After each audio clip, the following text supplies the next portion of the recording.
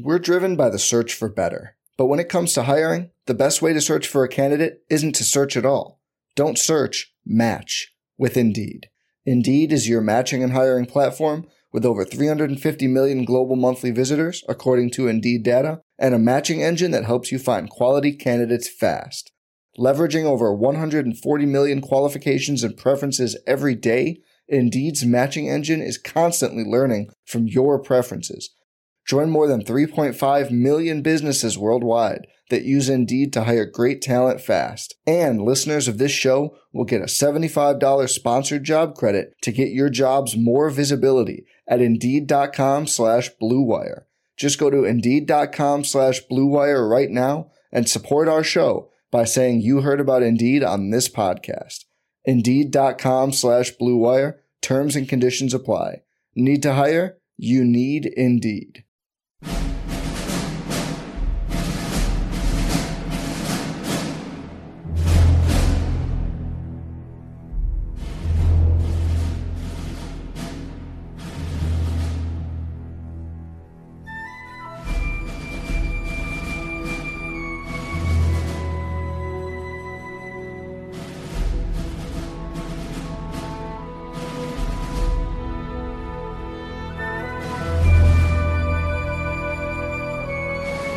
Hello and welcome to Earth.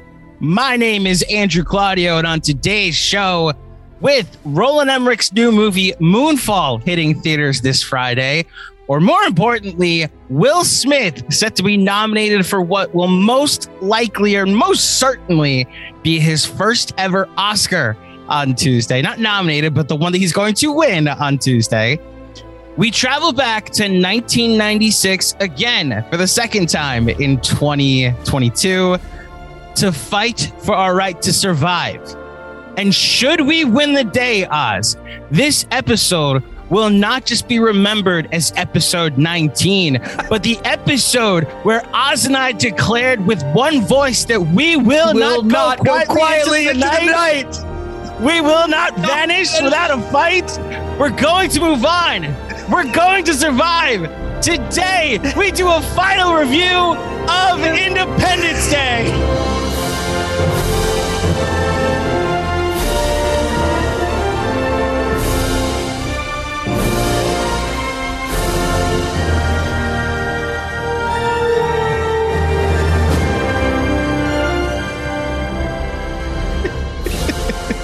This movie, we're not going to talk about the Rotten Tomatoes score because while it technically qualifies as certified fresh, we are not here for the critical consensus of this movie. It technically qualifies, but we're not including it. This movie won an Oscar, though. It was nominated for 2 awards. It was nominated for visual effects and sound, the first of which it won for visual effects. And at the box office, it made $817 million worldwide. This movie was groundbreaking for 1996. We will see if Oz remembers the top 5 movies highest gross in 1996. Joining me as always, Mr. Bernard Ozrowski. Oz, how are you today, buddy boy? I'm in a wonderful mood. Sunshine and flowers. It might be because I'm still in the afterglow of how much I love Jackass Forever and how it just made me feel better about life, the universe, and everything. But I am fired up to talk about some delightful trash today. Delightful trash. I'm going to push back on you in a second, but Independence Day. You don't think it's delightful? Here we go. We're off and running here on this podcast. So Roland Emmerich directs a movie in 1996 called Independence Day with under the title ID4. I'm going to hit Oz with trivia, which makes just no sense whatsoever. So I ask you first and foremost, as we always do on this pod, do you remember the first time you saw Independence Day? Oh yeah, I remember the first time seeing it. I remember the trailer. I remember this feeling like one of the first event movies. I'm trying to think because Jurassic Park was 93. So I was 8 then. And I remember going to Jurassic Park. I remember the first time seeing it. I'm not sure that I remember like the buildup. And this is one of the first movies where I could clearly remember, like, I have circled my own 11-year-old calendar. Like, this is a thing that I need to do. I remember vividly seeing it. I remember having my mind utterly blown by it. I remember just so very much. I remember being like like really pissed for some reason that Jeff Goldblum wasn't the top name in the credits because I love Jurassic Park so much. This movie was like, it's like catnip for 11-year-old boys. So I don't remember the first time. And it's similar to how like, I don't remember my first time going to church though. Church has just like always been in my life, and Independence Day has always been in my life, whether it be, you know, so we're doing this. You're Brent Spiner. You've grown up to be Brent Spiner. Is the answer. Who's Brent Spiner? The scientist who loves the aliens. Oh, that's so okay. Maybe I'm Data. That's how I identify him. I'm Data. So I don't. I want to say it was during one of the holidays that I saw it. Maybe it was even 1996 that I saw it for the first time. I definitely didn't see it in a theater, but this, like Christmas movies, was always on during the 4th of July. And we're doing it here in February, and we'll just like repost the link in July when the time comes. But this movie's been in my life almost from an inertia standpoint, where it's just like always been there. And all the different beats that hit, all the different characters that I enjoy. The speech is going to be a big topic of conversation, an entire category dedicated to it actually later in the show. And I want to push back because you called it delightful trash. And going through Roland Emmerich's filmography, there's some delightful trash. There's some not so delightful trash. And as somebody who has done some rewatching and then first time watching of some Roland Emmerich delightful trash, and oh no, really going through the invasion disaster genre to see where Independence Day stands. Here's what I'll say. I think the way you view Armageddon is the way I view Independence Day, where I think that may come up today. Well, like, I think it's legit good. There's a difference in. Oh, whoa. I'm not saying that Armageddon's bad. I'm the same way that you say that Armageddon is legit good, right?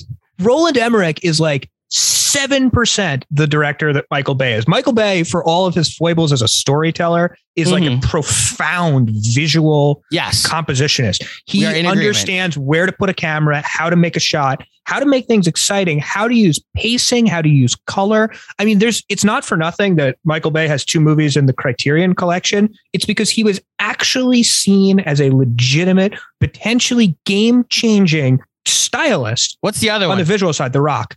Oh, wow. Okay.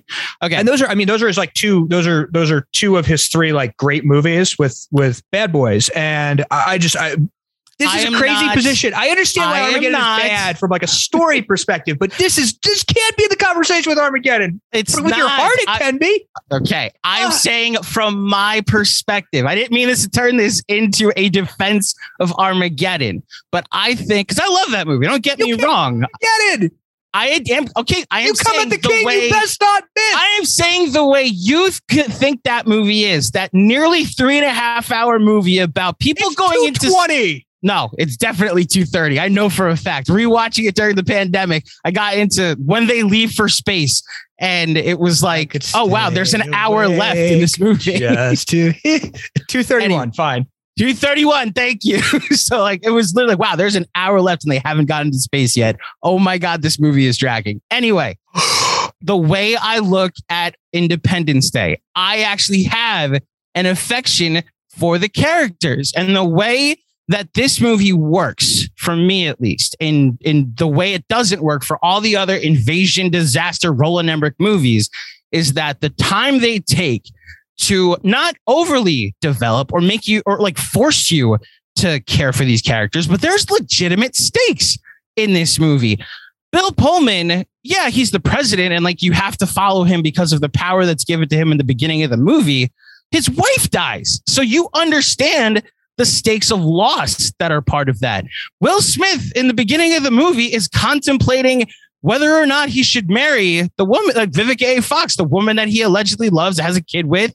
And this incident allegedly loves. Well, that's because he's saying, I'm thinking of calling the whole thing off. So he's going back and forth. You know, they're the alternate version. Richard Linklater does Independence Day, but the whole movie is just Vivica A. Fox talking out whether they want to get married. Yes. But like, because of the incidents that have happened in the movie, he realizes like life is short and then marries her before he goes off on this mission.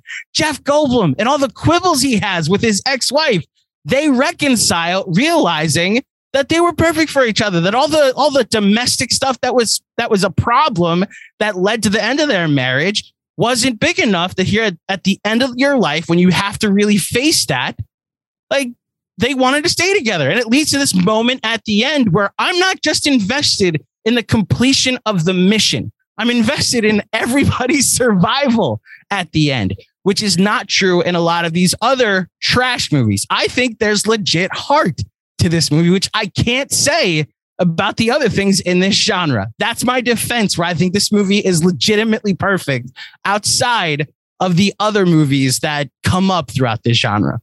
So I'll say two things. I'll stop myself at two here. The first is a positive. And I will say that I think the scene where Mary McDonnell, who I've come to quite adore from her role on Battlestar Galactica, who plays Bill Pullman's wife, when she dies, I think that's effective. I think it is like flagrantly manipulative, which is fine. It's a disaster movie. But like, of course, she lives until like just the right moment to say goodbye.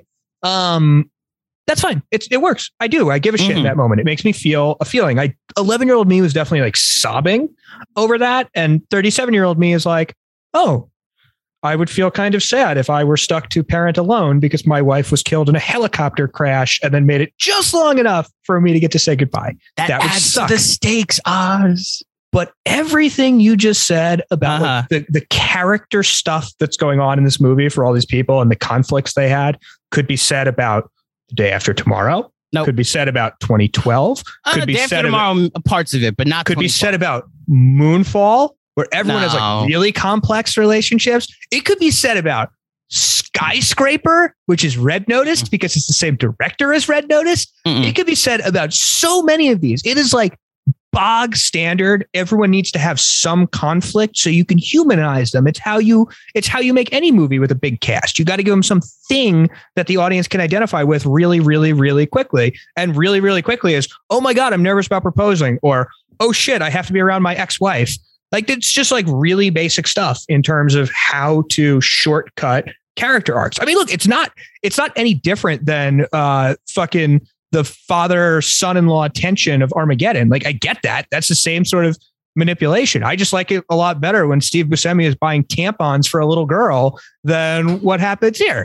And I think that's why I opened the show with why what your Armageddon is my Independence Day. I emotionally invest in. I cry every time I watch Armageddon. I cry every time I watch Independence Day when his wife dies, when he goes to the when Will Smith takes the airplane and goes to the wreckage site and sees Vivica A. Fox. What was once lost is now found, eyes. Goodness. That's why, like, I think this is like the Scripture, baby. Scripture. Yeah, you're welcome, Dad. I think this is legitimately good. I don't think there is anything trash about it. This may you don't think there's anything bad about it? Maybe there is, but like, I'm overlooking all of it. Okay. You will see when you get to my score later, just how high. Oh my. Well, like, I've hinted at it. This is one of my favorite movies ever. How bad is Randy Quaid? Randy Quaid is so bad in this movie. He's so bad. Speaking of moments that make me cry. Oh, no. That is, do me a favor. Tell my children I love them.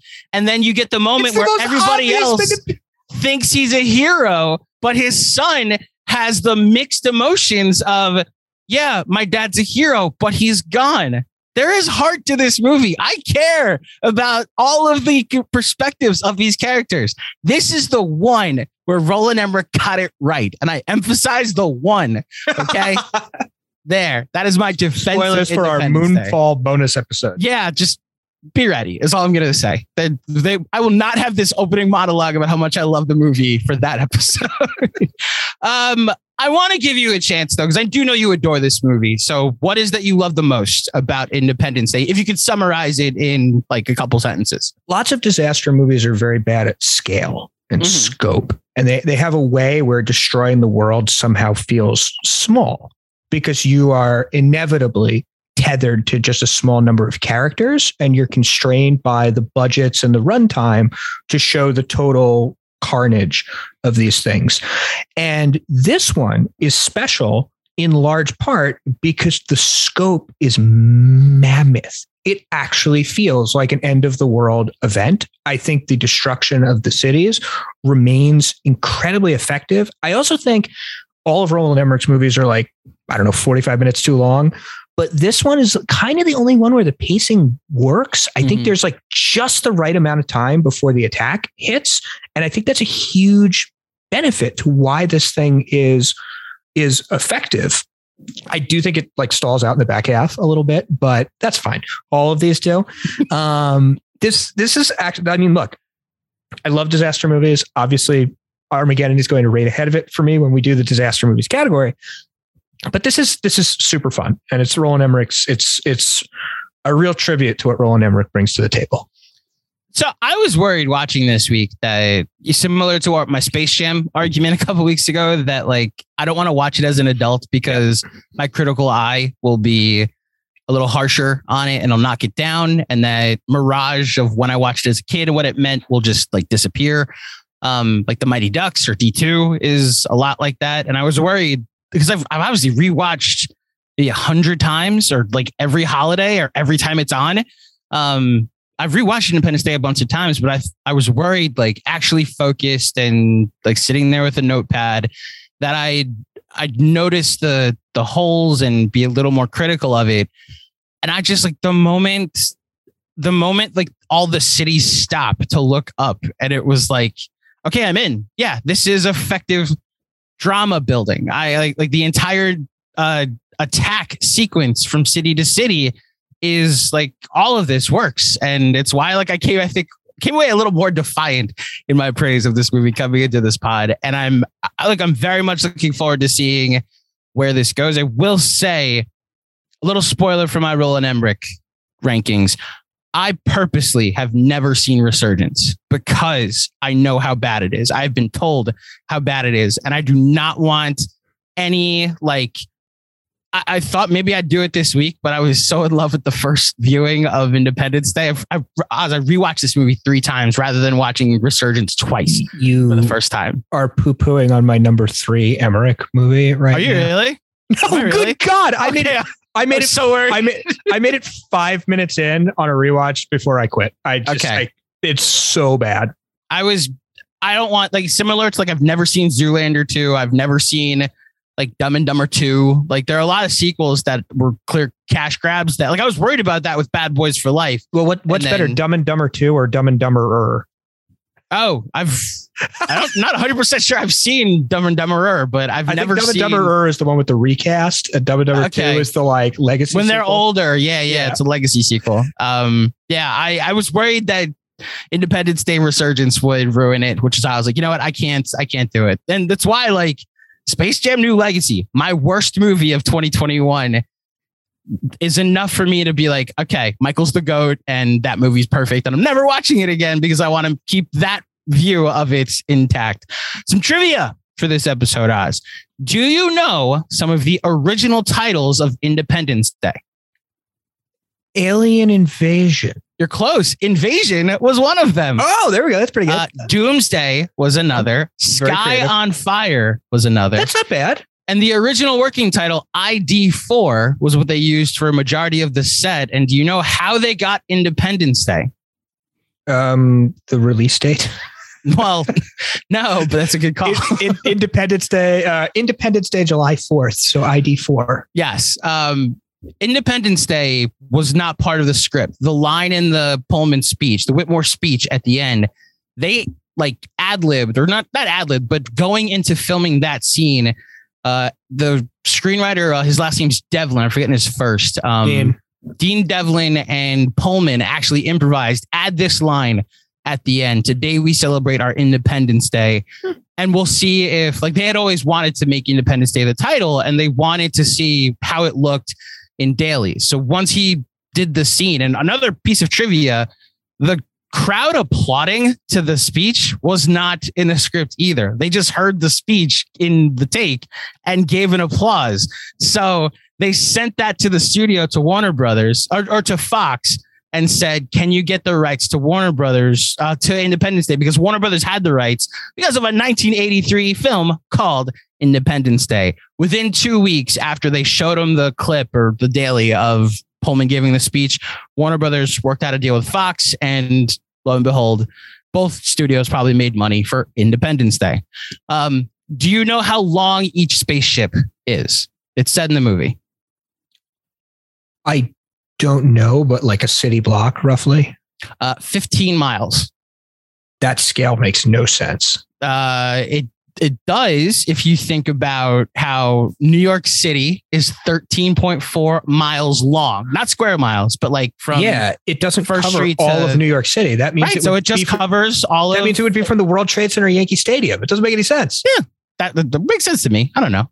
Maybe the mothership is 15 miles, but there's no way the land ships are 15 miles. They say it in the movie. Every single ship is 15 miles. You are cinema sins-ing your own movie right now. No, I'm saying, like, if you look at they say that doesn't make any sense. And it spans the entire Manhattan Island. When you show it over LA, I did a little research on length of cities.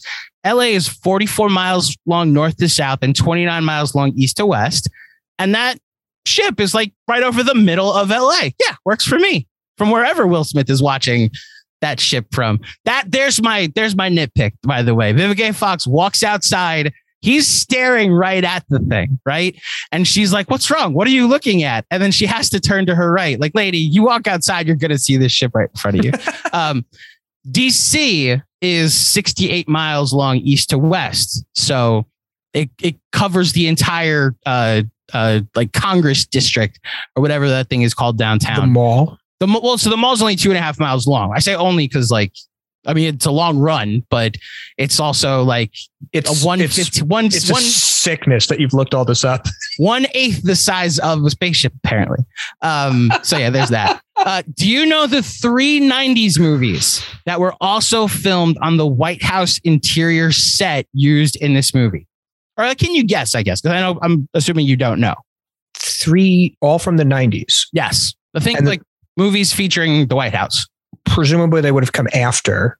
So one is before, where Independence Day actually reused their set. What's the Clint Eastwood movie, the assassination movie, Executive Decision?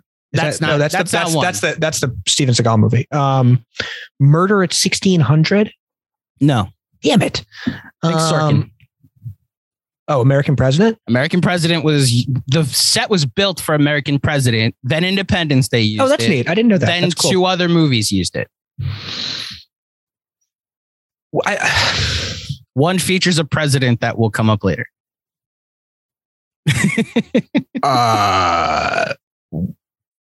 Is there a president in Armageddon? Ack. Oh, Mars Attacks? Mars Attacks. I don't know if it actually technically came out later because Mars Attacks was. So, okay, another piece of trivia.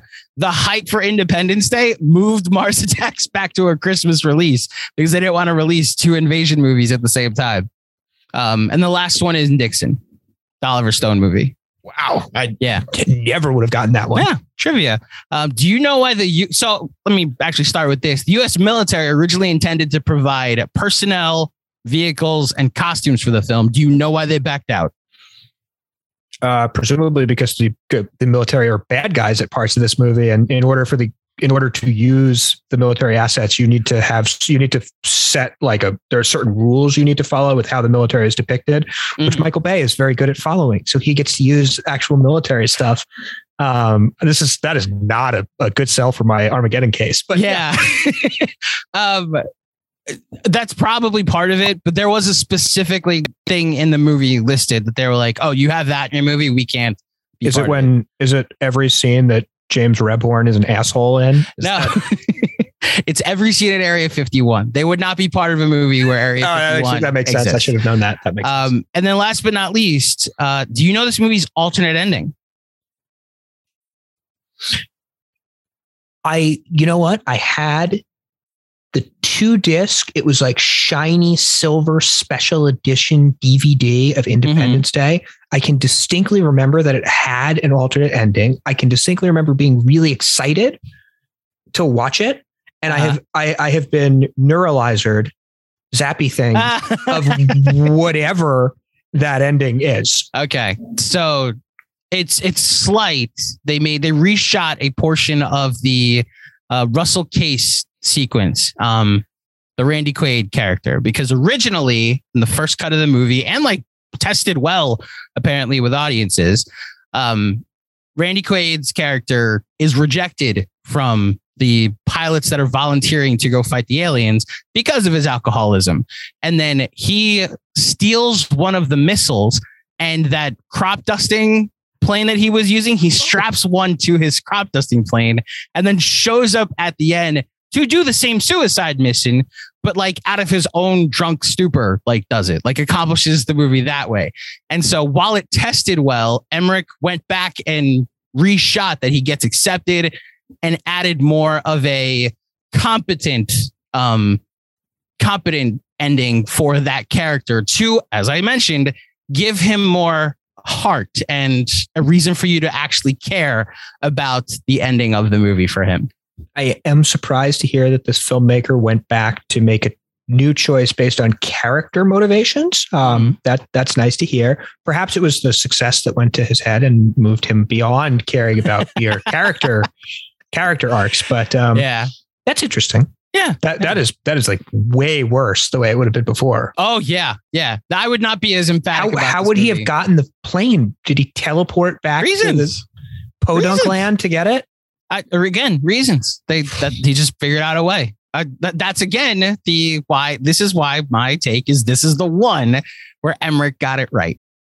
We're driven by the search for better, but when it comes to hiring, the best way to search for a candidate isn't to search at all. Don't search, match with Indeed. Indeed is your matching and hiring platform with over 350 million global monthly visitors, according to Indeed data, and a matching engine that helps you find quality candidates fast. Leveraging over 140 million qualifications and preferences every day, Indeed's matching engine is constantly learning from your preferences. Join more than 3.5 million businesses worldwide that use Indeed to hire great talent fast. And listeners of this show will get a $75 sponsored job credit to get your jobs more visibility at Indeed.com/Blue Wire. Just go to Indeed.com/Blue Wire right now and support our show by saying you heard about Indeed on this podcast. Indeed.com/Blue Wire. Terms and conditions apply. Need to hire? You need Indeed. This episode is brought to you by Paramount Plus. Get in, loser! Mean Girls is now streaming on Paramount Plus. Join Katie Heron as she meets the plastics in Tina Fey's new twist on the modern classic. Get ready for more of the rumors, backstabbing, and jokes you loved from the original movie with some fetch surprises. Rated PG-13. Wear pink and head to ParamountPlus.com to try it free. Our intelligence tells us the object has settled into a stationary orbit. Wow, that's good news. Not really, sir. Part of it is broken off into nearly 36 other pieces. Smaller than the whole, sir. Yet over 15 miles in width themselves. Where are they heading? They should be entering our atmosphere within the next 25 minutes. Oz, are you ready to do a final review of Independence Day? I am. Let's do it. So the categories for today, Roland Emmerich, then maybe my favorite category, but also most difficult category ever. Will Smith performances, Jeff Goldblum performances, Bill Pullman performances, American presidents. We'll clarify whether it's fictional or not when we get to it later. 90s special effects, invasion disaster movies, a fun debate coming later as well. A redux of 1996 and the 90s. And then probably the most important one for this movie speeches. Those are our 10 categories for today. We start where we usually do with our director. Is Independence Day a top 5 Roland Emmerich directed film? Did you know he's the 15th, one of the top 15 highest grossing directors ever? Not surprised by that, but that doesn't adjust for inflation, because it's definitely not true if you adjust for inflation and ticket price. I just read the line, man. I'm just saying, by the numbers, 15th highest grossing director ever. I'm sure like in the 60s where there was like 4 movies to go see, They're okay. I get what you're saying. I was saying by the math, his movies make money, which someone tweeted at me today when I put up what are your top 5 Roland Emmerich movies? And they were like, why do they keep allowing him to make all these trash movies? And it was like, because they make money. That's why they keep letting him do that. Independence Day is the highest rated film on Rotten Tomatoes for Roland Emmerich at 68% and the second highest on Metacritic. Can you take a guess what the first one is? Anonymous. No. Fuck. The Patriot. Yes. Had to be one of his serious movies. You'd say fuck again if you want. The fact that another Mel Gibson might make a couple appearances on this episode. Oh God, I'm so fucking tired of Mel Gibson. And I am too. There's a lot of Mel coming. Yeah, I'm sorry, unfortunately, listeners. I've got 2 nominees for you. Don't worry. We probably have the same too. So look, I don't want to pile on a guy because I think the more I dove into like who he is as a person, I actually like respect him a lot, and his activism is much needed and much appreciated.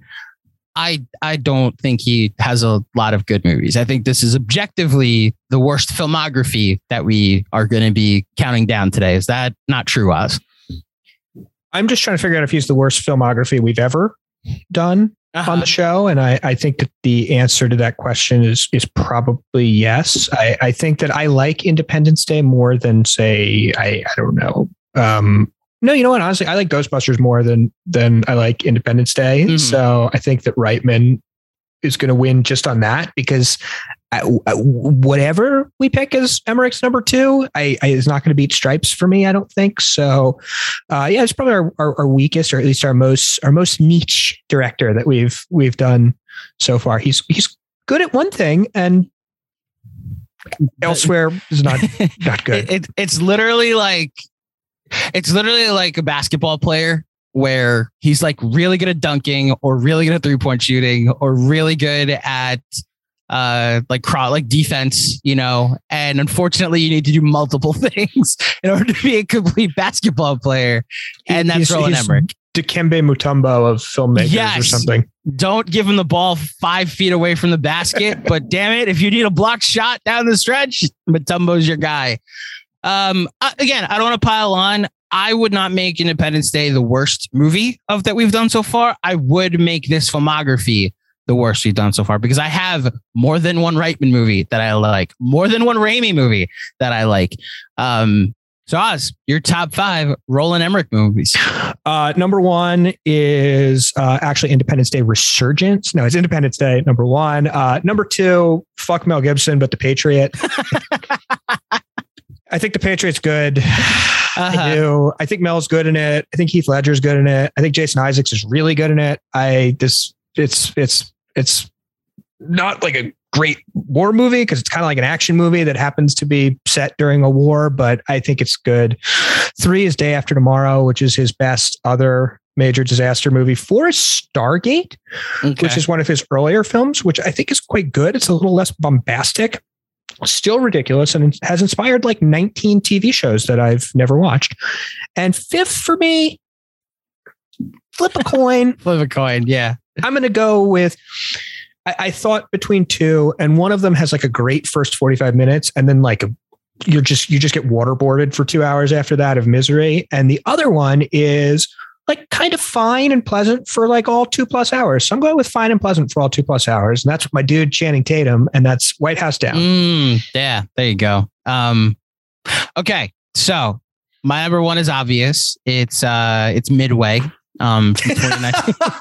Now, Independence Day is 1. I'd argue Blind Squirrel Found an Acorn here, and like that's harsh. I get it. That there's just not a lot of good in his filmography, but the one good I think is Borderline Perfect. I love this movie very much, and it's like this is a deal breaker date movie for me. Like if Rosina didn't like Independence Day, we would have the fight at the end of Before Midnight. Probably. There's how we get to it. You and Lily would not be together. The Patriot will be my number 2 also, because Mass was one of my favorite movies of 2021 and Jason Isaacs is in it.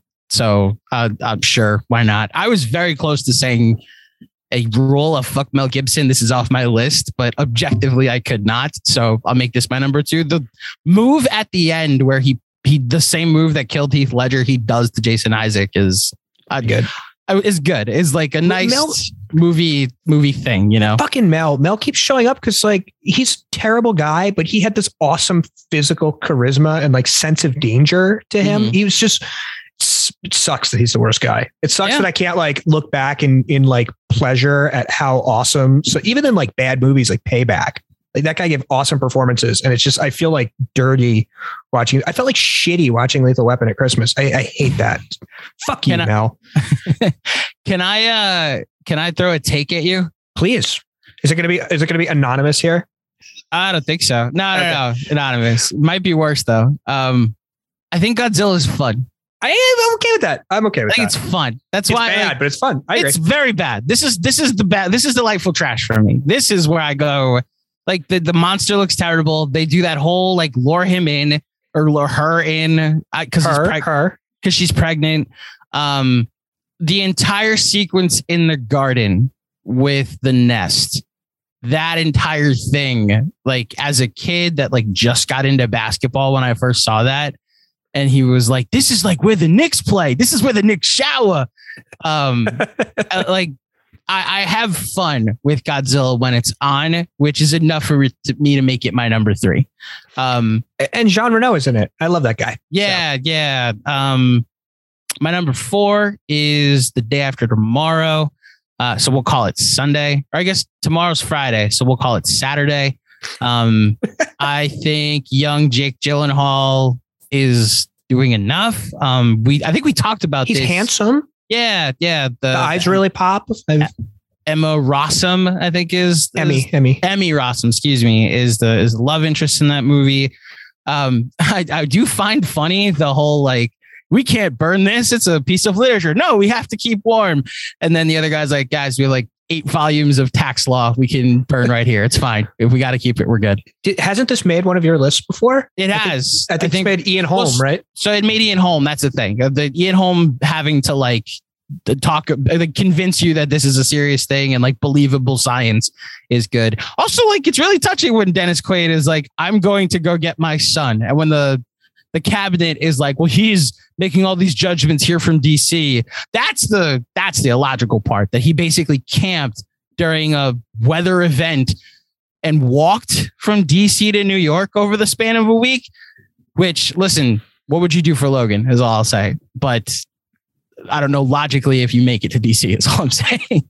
And then last but not least, will be White House Down. Of the 2013 movies where a person protected the president from an invasion of the White House, I prefer this to Olympus Has Fallen. So I'll go White House Down. With my only honorable mention is that the volcano sequence and the first earthquake sequence of 2012 are YouTube scene rewatches that I go to often because they're like fun trash. But I think Tom McCarthy's in that movie. I think he went from this to be like, I'm gonna go write Spotlight. I can do better things with my life. There's no way I should be like the stepfather that did nothing wrong except be a stepfather, and then I get unceremoniously killed off for no reason. And then after that, he wrote The Cobbler. So yeah, he contains multitudes. Exactly. My honorables are 2012. I think the part where they're flying the plane and the buildings are like falling down on top of them, it's pretty cool. And it's kind of vicious because that's the first time he starts putting like bodies falling out of the buildings also. I think that's good. And I'm a sociopath who likes my disaster movies super violent. And the other one I'm going to put up there, I think Anonymous is kind of okay. I think it's fucking dumb and kind of, and maybe it's actually bad, but I kind of liked Anonymous. I remember thinking it was like pretty impressively staged, and there's like good actors in that movie, which is not necessarily the norm for Roland Emmerich's films. So Anonymous is all right. I'm impressed. We each got to 1 honorable mention for this. You got to 2 honorable mentions. I don't want to murder poor Roland here, but like he's not the worst director. Like he's done some amusing stuff. I don't know. I actually, you know what? I don't think Midway is that bad. The biggest problem with Midway is that it was made like 15 years after Pearl Harbor and looks like it came out 15 years before for like 1/30th the budget. I don't understand why it's so grotesquely ugly, but like there's some okay stuff in there. I could put Godzilla as an honorable mention, and there Universal, we go. and Universal Soldier. I don't mind Universal Soldier. Like, these aren't good movies, but they're, like, Universal Soldier is perfectly watchable.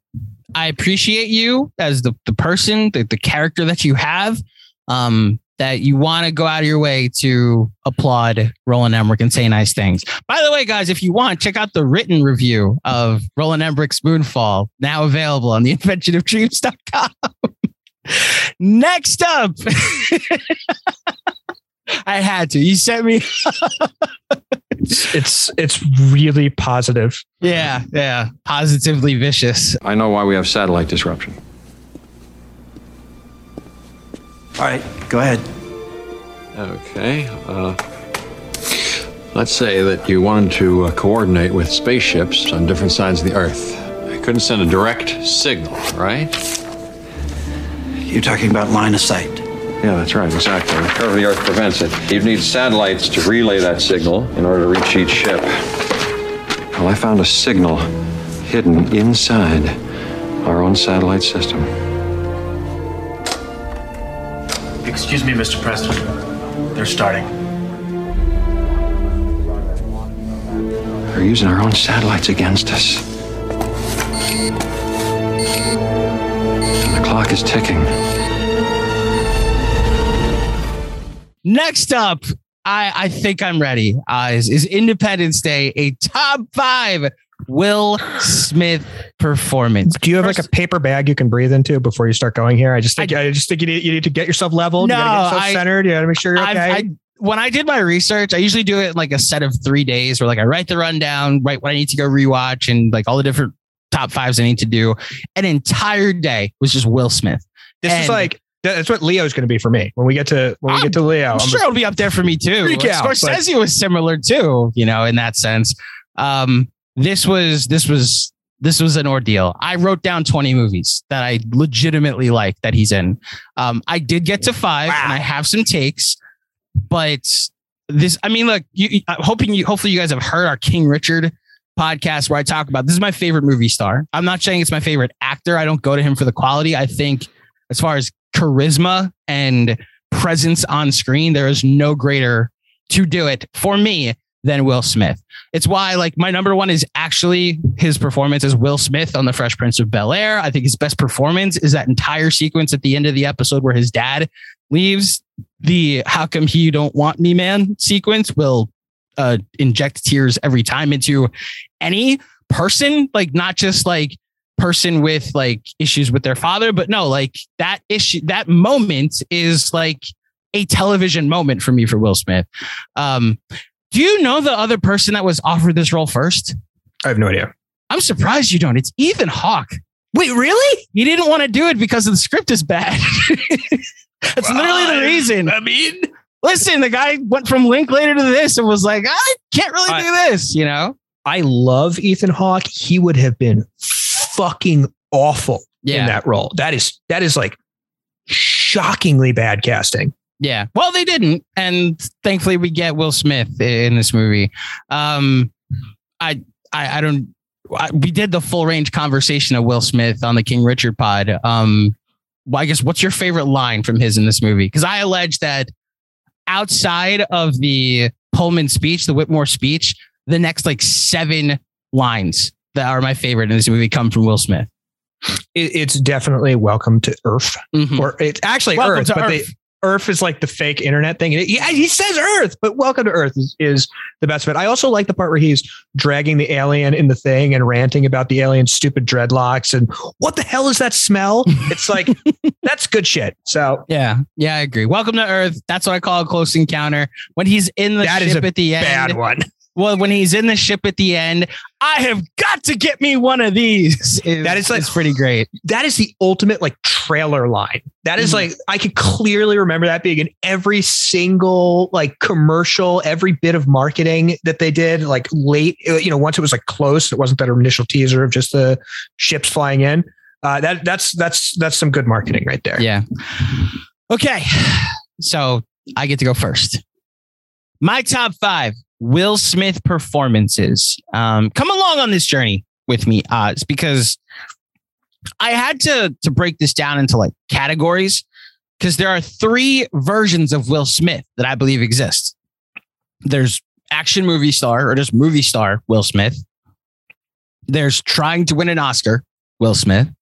And there's sexiest man alive, Will Smith. And when I had to pick one movie or one character, one performance that stood out above the others, I had to pick which genre that was going to be, which version of him that was going to feature. And when it comes down to the type of performance I go to from Will Smith, it's always going to be the movie star. And I think the biggest movie star he's ever been, the most charismatic, larger than life role he's ever had is this one character, specifically one character when Michael Bay is at the wheel. So my number one is actually, this is the first time I've ever done this on this show, is a cheat. It's going to be Bad Boys and Bad Boys 2, because Mike Lowrey is the number one role I think of when I think of Will Smith, the movie star, more than anything else. He steals every scene that he's in that movie. He plays off of Martin Lawrence's comedy, which is like a lot of the Will Smith comedy is just him being goofy on The Fresh Prince of Bel-Air. Martin Lawrence is actually like a stand-up comedian. So to hang with Martin is actually pretty impressive. The sequence in Bad Boys 2, when he's interrogating the guy that's coming to take Martin Lawrence's daughter out, and he's like the pretend uncle, is pretty hilarious. And then they ripped it off in Den of Thieves, and it doesn't work at all. Even the shit just got real in Bad Boys 2. The camera panning around. Yeah, that moment is a Martin Lawrence moment, but it's made even greater because Will Smith is in the shot with him, and they both look like Michael Bay literally said out during film, I'm gonna make you a fucking movie star, man. Like, open your shirt up, I'm gonna make you a movie star. And he did it successfully. So Mike Lowrey in Bad Boys 1 and 2. And I don't hate Bad Boys for life either. Those are that's my number one for Will Smith. My number two is a Will Smith going for an Oscar performance, and it is The Pursuit of Happiness. I've read the book, and Chris Gardner is just like not a good guy. I'm not going to ruin the movie for anybody, because I do think this is one of the more inspirational stories ever told on screen. I will say they took some liberties. For example, Chris Gardner's wife didn't leave him because he didn't have money. He left because he went outside the marriage. So having said that, I think the ending of this movie, you want to talk about like automatic tears. This part of my life, this small part is called happiness, is like how I felt earlier this week when Tom Brady finally announced his retirement from football. And that is the last football story we're going to talk about on this podcast. Even the middle sequence where his cynical nature and his life to that point has caused him to be like so defeated of any hope. And when his kid is shooting hoops and it's like, I'm going pro. And Will is like, I guess Gardner is like be more realistic. You're probably not. You should lose that hope and plans now, and realizes I just destroyed the hopes of a little kid, and does, I argue, like his best monologue ever. Don't ever let anybody tell you that you can't do something. Not even me. You got a dream, go get it. Like, that's Mamba mentality shit right there. And it's almost like in that moment, while it's like a movie character saying that, Will Smith's telling me, don't ever let anybody tell me I can't do something. And it's probably my favorite like piece of acting that I've seen him do. And yeah, worthy of the nomination it got. I think that it got, and probably my favorite performance from him in his career, if not outside of like the movie star stuff. Speaking of movie star stuff, Independence Day is my number 3. He shares the lead with Pullman and Goldblum, but he's my favorite movie star of the movie. Every single him, like you said, him dragging the thing through the desert is awesome and hilarious. And him, like, you want to talk about a quibble, him punching a alien in the face and knocking it unconscious 4 hours makes no sense. But Will Smith did it, so I believe it. Independence Day is my number 3. I'm actually going to jump down to a Sexiest Man Alive nomination, and it's my number 5. It's not even number 5 in my list, but I'm putting it in my top 5 because I want to mention how much I love this movie. It's my favorite rom-com ever. And watching him as a date doctor is just exactly how I would envision Will Smith as a date doctor. It's the movie Hitch, Kevin James and Eva Mendes, and it's the sexiest I've ever found Will Smith. It's like the movie where I understood that he's more than just like a movie star or icon. He's like a sex symbol as well. And yeah, I think movie Will Smith would be my date doctor. Maybe not like the guy that goes on Red Table Talk now, but that version of Will Smith I would go to for relationship advice. 100%. Can I hot take you for a moment there? Yeah, go ahead. I find Will Smith on screen, and I gather he's had some adventures in real life, but I find him like frighteningly asexual. What do you mean? I don't believe that any character he's ever played like actually wants to fuck. I mean, you sort of just nailed it on Hitch. He's the most charming, charismatic guy on earth when he's talking to another dude with pickup tips. His actual chemistry with Eva Mendes is like dead fish. They don't want to fuck. They don't even like each other. Like the only movie where I think that he actually wants to fuck and his co-star actually wants to fuck him is Focus. Yeah. And based on some stuff that's come out. That's the thing. Okay, let me be clear. But you know why? I think part of it, he's a really savvy businessman, and he's always thought like downright algorithmically about his career. And I think that part of it, and I think he alludes to this in his book actually, is that Black sexuality is off-putting to white audiences because white people suck and are racist. I think that it's a conscious choice in a lot of places, but I really do find him to be like frighteningly like a fucking Ken doll in so many of his roles. Like, I don't believe that guy wants to fuck Vivica A. Fox in Independence Day. She's gorgeous. Like, why he has more sexual chemistry with his wingman in that movie than his wife to be. And it's always that way with him. He has like Tom Cruise disease. He's like too like self-involved in his like star charisma thing that I don't believe anyone wants to fuck him. Let me be like clear. Harrison Ford fucks. Will Smith doesn't fuck. I agree with you on all John Travolta fucks. And Will Smith doesn't fuck. I agree with you on all of this. I'm not saying Sexiest Man Alive with his co-star. I'm saying the movie I want to fuck Will Smith the most is in Hitch. Okay. That's what I'm saying. Okay. And then my number 4, I went back and forth between 4 different movies because I like objectively think 4 movies are better than Hitch. I just like, that's my favorite rom-com of all time is Hitch. So that's like my hot take of the pod, I guess. I had to decide which of the other 4 roles I like more, and I'll get to them when I get to honorable mentions. But like right now I'm going with King Richard.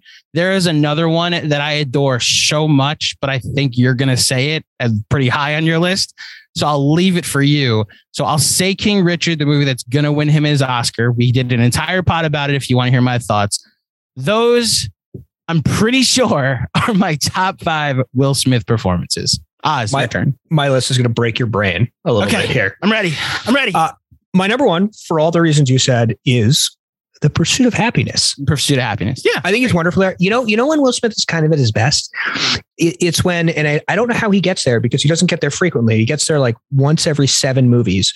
He gets to this place of real, raw, like outpour of emotion where it's just kind of like leaking out of him. And it's going to show up in another movie on my list, actually. And there, I think of the scene where he's in the bathroom with Jaden, like trying to hold the door closed, weeping and kind of falling apart over how difficult everything has gotten. I think it's really good. I think he's really good in that movie. I understand why some folks find it like treacly and manipulative because it is, but it's really well acted. I like that movie. Number 2 is the movie that for me best encapsulates all of Will Smith's star power and charisma and charm. And that's Men in Black. Yeah. Men in Black. That's the one I was wrestling with. Go ahead. Men in Black fucks. That movie is so good. It's so funny. He's so electric. His chemistry with Tommy Lee Jones, not with Linda Fiorentino, is off the charts. He's everything about what's good about his movie star persona. What you're saying about Bad Boys 2, I steal all of that and say about Men in Black, in part because I think Men in Black is just funnier and Will Smith is very funny. So Men in Black's my number 2. 3 is a movie I thought you were going to have, and I think you're going to be stunned that I have. I Am Legend. It's one of the 4 I was considering for number 4. Believe me. I don't even think it's a very good movie, but I think he is really, really good at it. I think, look, it's hard to be on screen alone by yourself talking to fucking mannequins for an hour and getting people to pay attention and be into it. There's a long stretch of that movie. Nothing happens. He's going and getting fucking DVDs at a Blockbuster. Like it's not like it's really star power stuff to make that work for the masses. And very, very few people can pull it off.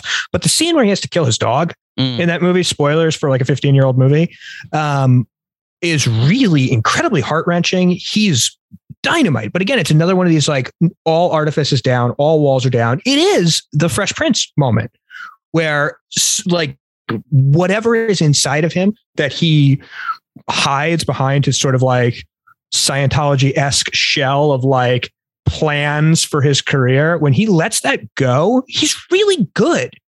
4 for me is a movie that I don't know why it's kind of aged poorly in my mind. He's going to win an Oscar for it, I think. And that's King Richard. I'll say that when we did the podcast for King Richard, we did the podcast for Tick, Tick, Boom at about the same time. And I was like, either one of these could win. I'd be fine with either one of them winning. Now I am about as far on the Andrew Garfield side of the ledger as it gets, but Will Smith is going to win. Yeah. And my number 5, I assume it's one of your honorable mentions, is a movie called Enemy of the State, which is not a great movie, but it is a good one. And he's quite good in this sort of trapped in a conspiracy thriller that I like. It's very much in his movie star vein. I could have easily picked Bad Boys 2 for the same element. I'm so blown away that you took Bad Boys 2 number 1. I love it. Well, no, they're like, okay, so can I just go to my top 11? I want to hear your, I want you to do honorable mentions first. This is your guy. So I have Hitch 5, but I have it in the 9 spot. Is like, I understand. I know that doesn't make sense. No, I've done that before. It makes sense. So I go. You want to honor something that means the most. It's not going to impact the score, and it's important that that's the one in your heart. I get it. So King Richard right now is my number 4. I Am Legend is my number 5. Men in Black is my number 6. Ali is my number 7. Enemy of the State is number 8. And then Hitch, as I mentioned, is number 9, with iRobot as my number 10. That calculation sequence when he gets saved by the robot over the little girl, and he's like saying how traumatizing it was in the moment he stopped trusting AI. And then he says that the thing saved me because I had a 35% chance of living and the little girl had an 11% chance. It went by the math rather than valuing her life over mine. That forever terrified me of AI. And I was like, yep, that's the only argument I need. And then for all the reasons we hinted at, Focus is my number 11, which, yeah, choices were made in that movie on and off screen, apparently. These are 12 movies I legitimately like. And like, I haven't even I don't think he's that bad in Concussion. I don't think he's that bad in Aladdin. I don't think he's that bad in Bad Boys for Life. Like, there are movies that are not great that I think he's good in. Even Suicide Squad, it's like cut to death, but like, I don't think he's bad in it. Bright. I came along with you on all of those until you got Suicide Squad. Suicide Squad is garbage across the board, and like, release the air cut. He's garbage. I don't think he's that bad. I think he's not given any direction at all. And I think he's, well, see, I'm throwing an olive branch to the DC world, and it's like, apparently the studio was like, reshoot this to make it look like Guardians of the Galaxy. They gave it to what they did is they took the edit away and they gave it to the company that cut the trailer for the movie to edit the final cut, which is fucking insane. Yeah. So I don't think he's that bad as Deadshot. I'm not going to, it's like 19th on my list though. So it's not like I'm defending it. Yeah, my legitimate favorite actor. Go ahead with your, movie star, as I mentioned. Go ahead with your honorable mentions though. Ali, 6 Degrees of Separation. I've never seen it. Oh, it's good. He's good in it. He's sort of it fits his like charming con man side. It would work for you wanting to fuck him selections. Okay. Independence Day and Focus, I think, is actually kind of good. Did I not say Focus? Nope. I have it right next to Hitch. But look, I agree with you. Actually, I think he's a fantastic movie star. I'm kind of bored of him as a movie star. Like Gemini Man bored me. His work in Gemini Man bored me. Like I don't know what it is that can kind of like get it back for me with him and like mainstream, like blockbuster style stuff. I liked Bad Boys, but even he was like less interesting than Martin Lawrence for me in that movie, which was shocking because Will Smith is way better than Martin Lawrence in the first two. For Life. I was like, wait a minute. Yeah. So I'm sorry. Okay. New Bad Boys. I'm sorry. I wasn't clear. I'm a little down on modern Will. I'm not defending. I know I put King Richard on here, but like, I'm not defending the last like 10 years of career choices. There's a clear, or maybe more like the 5 years. Cause I like the Shyamalan. Where's the Shyamalan? Cause that's like After Earth is the last movie that I wrote down. That's the moment where I was like offended by Shyamalan and offended by Will and like worried for his well-being for the remainder of his career. Look, this guy's been on our life since the mid 80s. Girls Ain't Nothing But Trouble is 1986. And if what we get out of his career is like multiple platinum records, a hit TV show that people love, and 10 to 12 performances that people go back to and enjoy and watch for generations to come, solid career, if you ask me. Oh yeah, it's an excellent career. That's right! That's right! Get up! Get up! That's what you get! Look at you! Ship all banged up! Who's the man? Huh? Who's the man? Wait till I get another plane! I'm lining all your friends up right beside you! Where you at, huh? Huh? Where you at?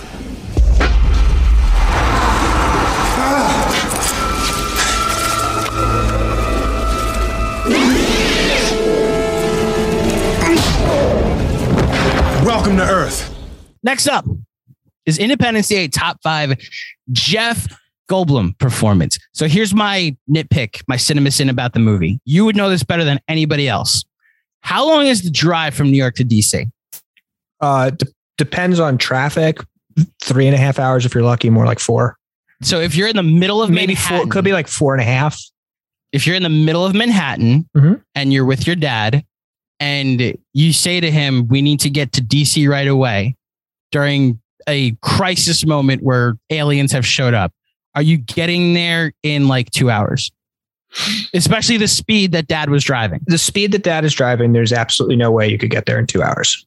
Okay. That's my nitpick of the movie, that they basically drive from New York to DC and it's like, yeah, we did this perfectly fine. Jeff Goldblum's like an enigma in Hollywood. He's like an icon for like thing, but not like as a movie star, but like people know like, oh, it's Jeff Goldblum. So people look to him for a certain thing. Can you wrap your mind around what that thing is? Yeah. Like the Goldblum of it all. You know, let me say the meta character that Jeff Goldblum has been playing, the sort of budget Bill Murray thing he's been doing for the last 10 years does very little for me. I don't like it. I don't think it's funny. I find his like Disney Plus show quite insufferable. I'm not here for it. And it's kind of a bummer because I think Jeff Goldblum is a really interesting actor who can at least be deployed well doing this shtick. Like I think Taika Waititi uses him extremely well in Thor 3 Ragnarok. But in general, I'm just not into the shtick. Give me the good actor back who did all sorts of interesting stuff, but he was like a really good actor. And it's telling because he was like a regular in Robert Altman movies. He was in California Split and Nashville, granted in small parts, but if Altman's like, please keep coming back, that means you're a good actor. That's like a pretty bright line rule. He's in, stuff that's not on my list, small roles. He's in like The Right Stuff. That movie's fucking awesome. Like he's just in a lot of things that are good and effective.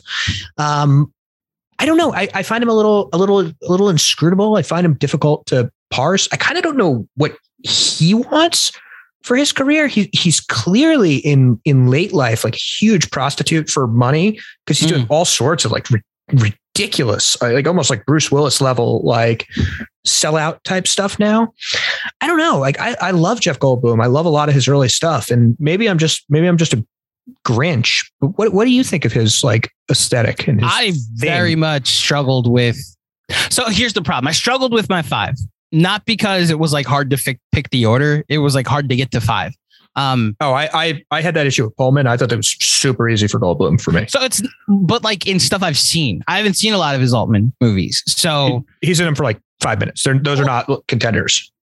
One thing I think you and our listeners will know about me, though, is there's one particular character that he did do that I saw him in first. That means a lot to me, which is why that character might show up twice on my list, because he's in 2 different movies as that character. I think because I saw him as Dr. Malcolm first, I applied that to every single thing I've seen him in after that.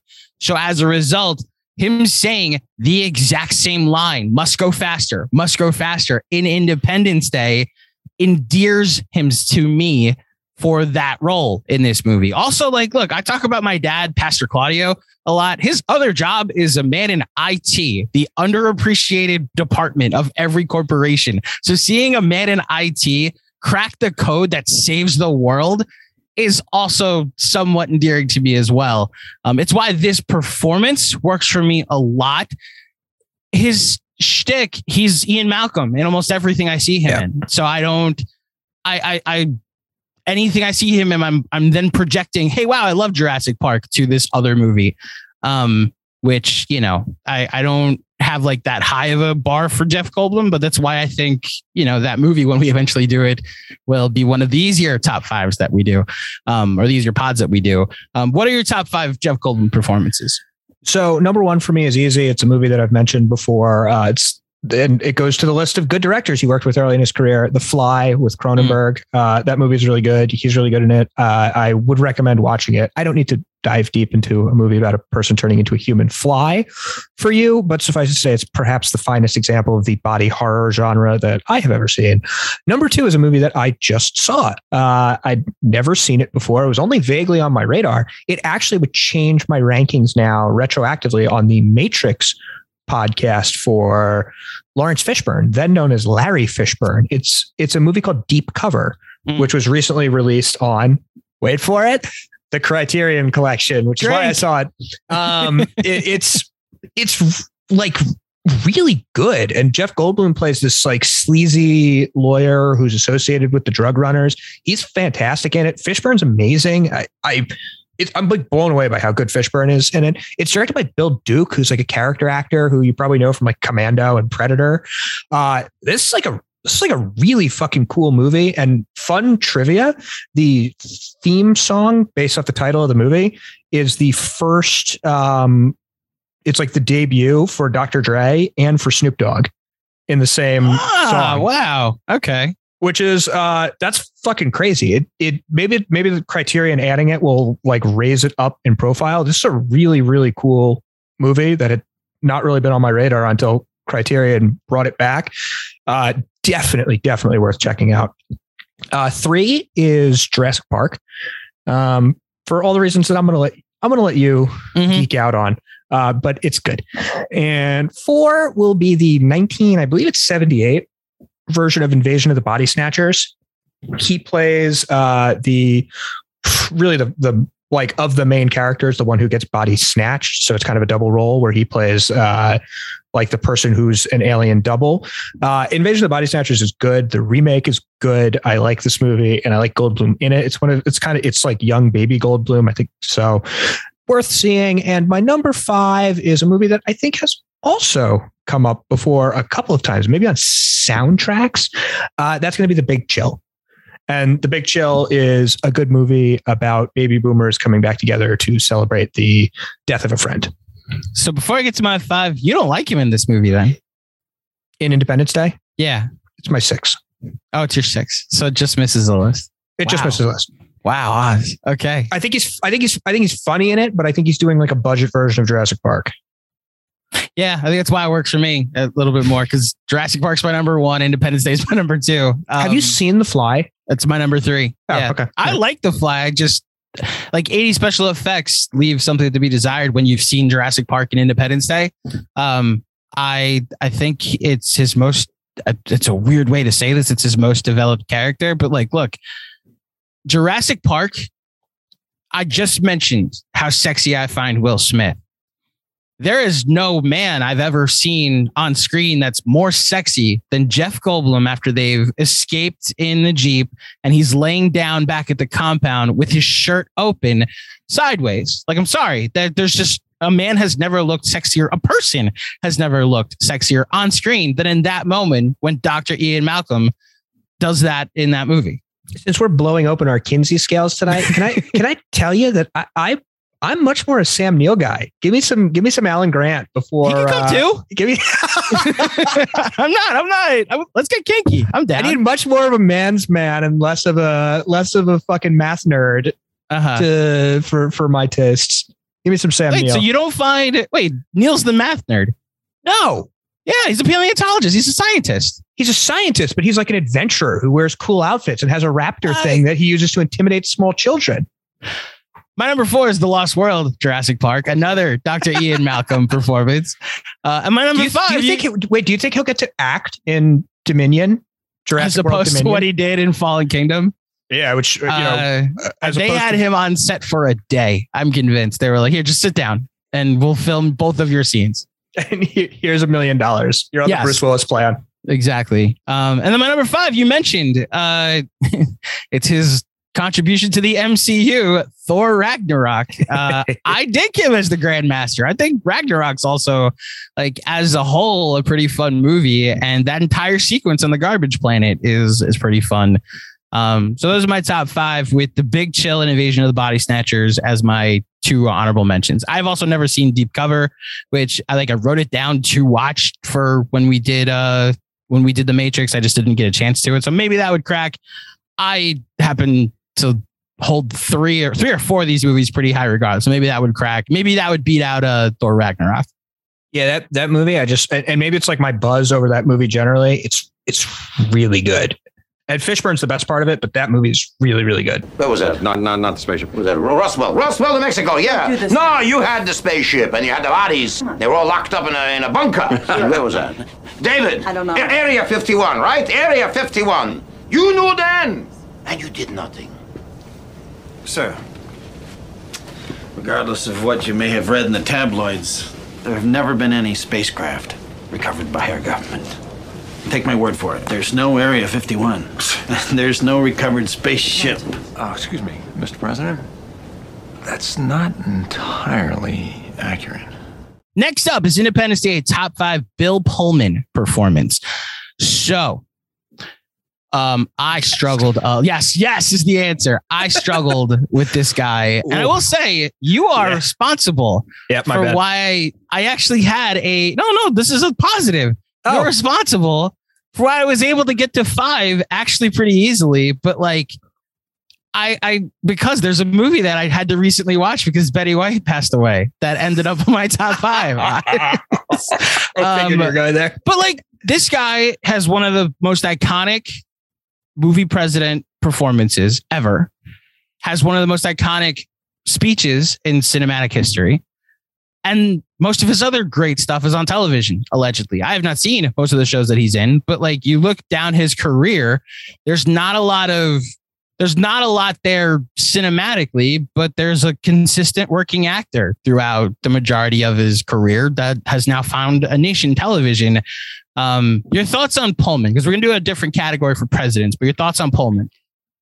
I think he's a good actor. And I think, we've over the episodes tried to get away from actors where it's hurting us, like causing us physical pain to get to 5 performances. We don't need any more like my super ex-girlfriend making it for Uma Thurman events. Yes. And I just thought that there would be more that I liked for Pullman. And it turns out there's just a lot of like tiny roles in things that somehow in my brain, probably because I saw a lot of these movies in the wake of Independence Day, I was like, oh, that's a Bill Pullman movie. And then I look now and I'm like, Bill Pullman's in that movie for like 6 minutes. That can't be on my list. That doesn't make any sense. I haven't watched The Sinner or Halston, the Ewan McGregor show on Netflix, but I've heard he's quite good in both of those. I have no opinion there. I like Bill Pullman, and I guess I'm just kind of bummed that I wasn't as fired up about this as I thought I might be. And when we watched Lake Placid a couple weeks ago, I was like, this is a good movie star. Like, this is a movie star performance here. And I guess he's just not a movie star. He started a few things, but he's just like really not.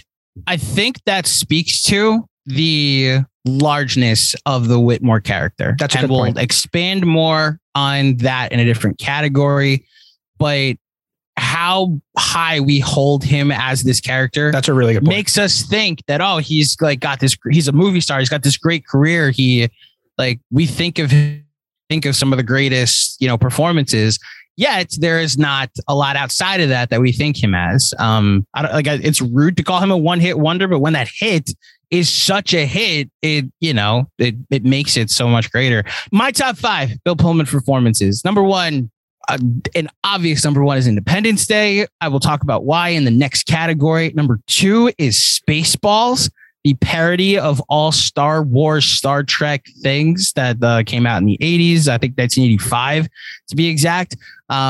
This movie, I've never talked about. Well, we talked about it when we talk about with John Hurt, because he reenacts the Kane chest burst sequence in that movie. The first time I watched Spaceballs, I thought it was like terrible. I thought it was boring. And then the more I kept watching it, because it showed up on Netflix, and it was just like, all right, I'm doing work. Let me put this on. It just grew on me over time, to the point where when they're combing the desert and he says, "We ain't found shit," is like one of the funniest moments in movie history of all time for me. So Spaceballs would be my number 2. My number 3, speaking of rom-coms, so in the 80s, there was a movie where Sandra Bullock, she sees a guy that she finds attractive. He's 90s. She's not that It's old. the 90s. Oh, it's like 75. My other movie is in the 80s.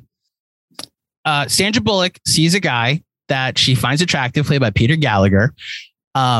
He falls off the platform of a train and falls onto the tracks and gets knocked unconscious. And then she jumps down as an oncoming train is coming at slow speed, like approaching speed, and rolls underneath the platform with him to save his life. At the hospital, when they find out he's in a coma, she shows up, and in order to see him, says she's his fiance. It's a movie called While You Are Sleeping, because for the rest of the movie, she pretends to be this guy in a coma's fiance, and like falls in love with her family, gets invited to all these family functions. And Bill Pullman plays the guy's brother, who she then might have feelings for instead, and is not in a coma. And she actually gets to know his personality. And I think it's the most charming we've ever seen Bill Pullman. It's why that movie works for me a lot. So While You Were Sleeping, my number 3. I actually forgot what year this other movie came out, but have you seen the David Lynch film Lost Highway? You know what? I haven't. I know that it's the first time we've done one of these where one of these actors where I looked at the most cited things on Letterboxd, and I like hadn't seen something in the top 15 or 16 or so. No, I have not. I've not seen it. This movie is bananas. Okay. All Lynch movies are. But like, no. This is even bananas for David Lynch. And I think that's like the Ebert and Robert, the Siskel and Ebert review was literally like, this is like, what the fuck? This is very David Lynch. Like, there's cool imagery, but it just makes no sense. I'm going to try and give the plot synopsis. So Pullman is a guy, he's a saxophonist that is married to Patricia Arquette, starts getting VHS tapes of like a guy walking around his house at night. And he's like wondering where this doesn't know if they're like, because he's also got this issue with insomnia. So he doesn't know if this is happening while he's sleeping, if this is all a dream, if he's imagining the VHS tapes happening. Then one morning he wakes up early, sees a VHS tape in a package for him. He opens it, puts it in the VCR, and it shows him murdering his wife. And then it flashes to him in jail, like on murder for his on trial for murder. Like, that's the first 35 minutes of the movie. Like, so did he imagine the first thing?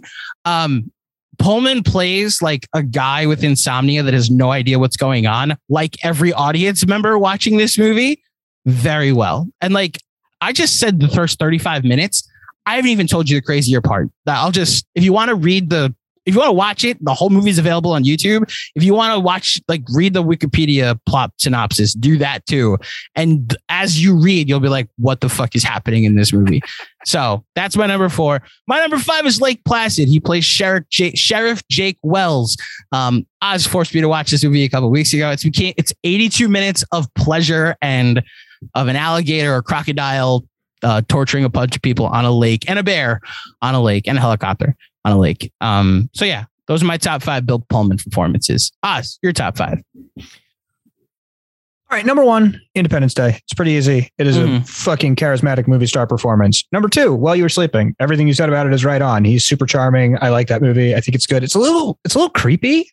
She should be in jail. Yeah, it's a little. That's my biggest takeaway. Like equality, right? Like, imagine a dude doing that.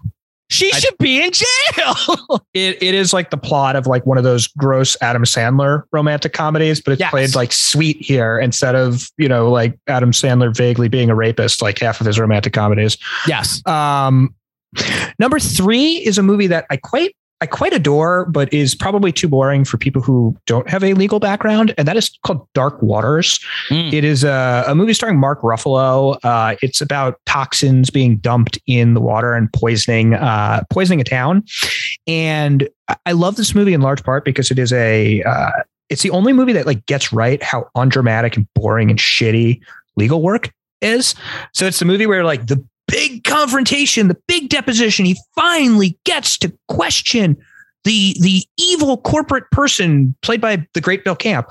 And he goes to the deposition and he has to stop and be like, well, I'm going to mark this document as Exhibit 57. Court reporter, could you mark it? And passes it to the witness and gives the witness a chance to review it. It shows the like soul crushing, grinding, busy work that is actually doing law shit, instead of, like the fun, like Law and Order version of it. And I think it's really effective for that. So in this movie, Pullman plays the local counsel for the Ruffalo character. The way it works in the legal profession is that you are a lawyer in one state or multiple states that you are accredited in. And if you want to do something in a state where you are not a lawyer, you need to get local counsel who helps support you. So Mark Ruffalo plays a big city lawyer, and he needs to have a local lawyer to kind of pull him into the community and also to help with the sort of procedural matters. And Pullman plays that character. And I think it's an effective, balanced counterpoint. The two have a good chemistry. It's a good performance in what I actually legitimately think is maybe the single most underrated movie of the last 10 years. Dark Waters is very good. I enjoyed it. 4 is Spaceballs. It's funny. I like it. It makes me laugh. It's one where I'm a little afraid to revisit it. It has that Space Jam factor for me, where maybe like Barf isn't going to be so funny. Yeah. Now I like Airplane 2. I will say it is an 80s comedy, but yeah, I do think my favorite. Yeah, I do think I think it holds up enough. That is me trying to ease your fears that it will age poorly when you see it next. You did not ease them all that at much. All. Okay. And so the last one is going to be a movie that I mentioned for, I believe, Alan Rickman once upon a time, which is a film called Bottle Shock, which is a movie about something I quite love, wine, where it's about the first American vineyard to win this important French wine taste test competition.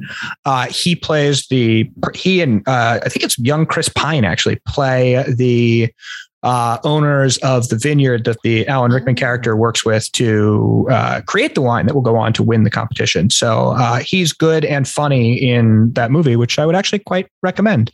And I try to be good about not recommending or saying like, this is a good performance in a movie you shouldn't waste your time on. This is a pretty good one. Deep Cover is our please go watch it of the week, but this is good. My runners up honorable mentions are Lake Placid, which I think is delightful trash, and Titan AE, which is an animated movie starring Matt Damon about what happens after Earth. That's what the AE stands for. It's about like humans living in space. I really liked this movie when I was like 13 years old or whenever it came out. I think it's kind of charming. I watched a lot of it with Logan a couple months ago, and I think it holds up pretty well. It has all these like really strange creature designs. It's got some sexuality to it, which is kind of nice for a kid's thing. It's kind of like a new-ish take on Star Wars, just animated. I think it's worth checking out, especially if you have younglings. So Titan AE, he plays kind of the like mentor-ish figure to the Damon character. My only honorable mention is when he shows up as Gina Davis's husband in League of Their Own. I love that movie. I love that movie too. And that's why like an honorable mention is like, I've never been happier to see Bill Paxton outside of Pullman. You did it. You did the thing that everyone does. Paxton? Yeah, I did it. Paxton. Yes, Pullman versus Paxton. That was literally what the box office did this year. Pullman versus Paxton. I know there is much we can learn from each other if we can negotiate a truce. We can find a way to coexist. Can there be a peace between us? No peace.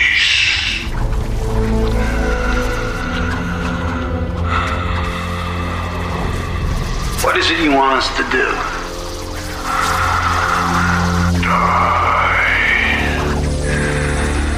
Next up, does Independence Day have a top 5 movie American president? So I have 2 questions before we see our list. I don't think we clarified, or maybe we did and I just like forgot doing the research. Is this fictional? Like, are we including like portrayals of real life presidents? Here's my take.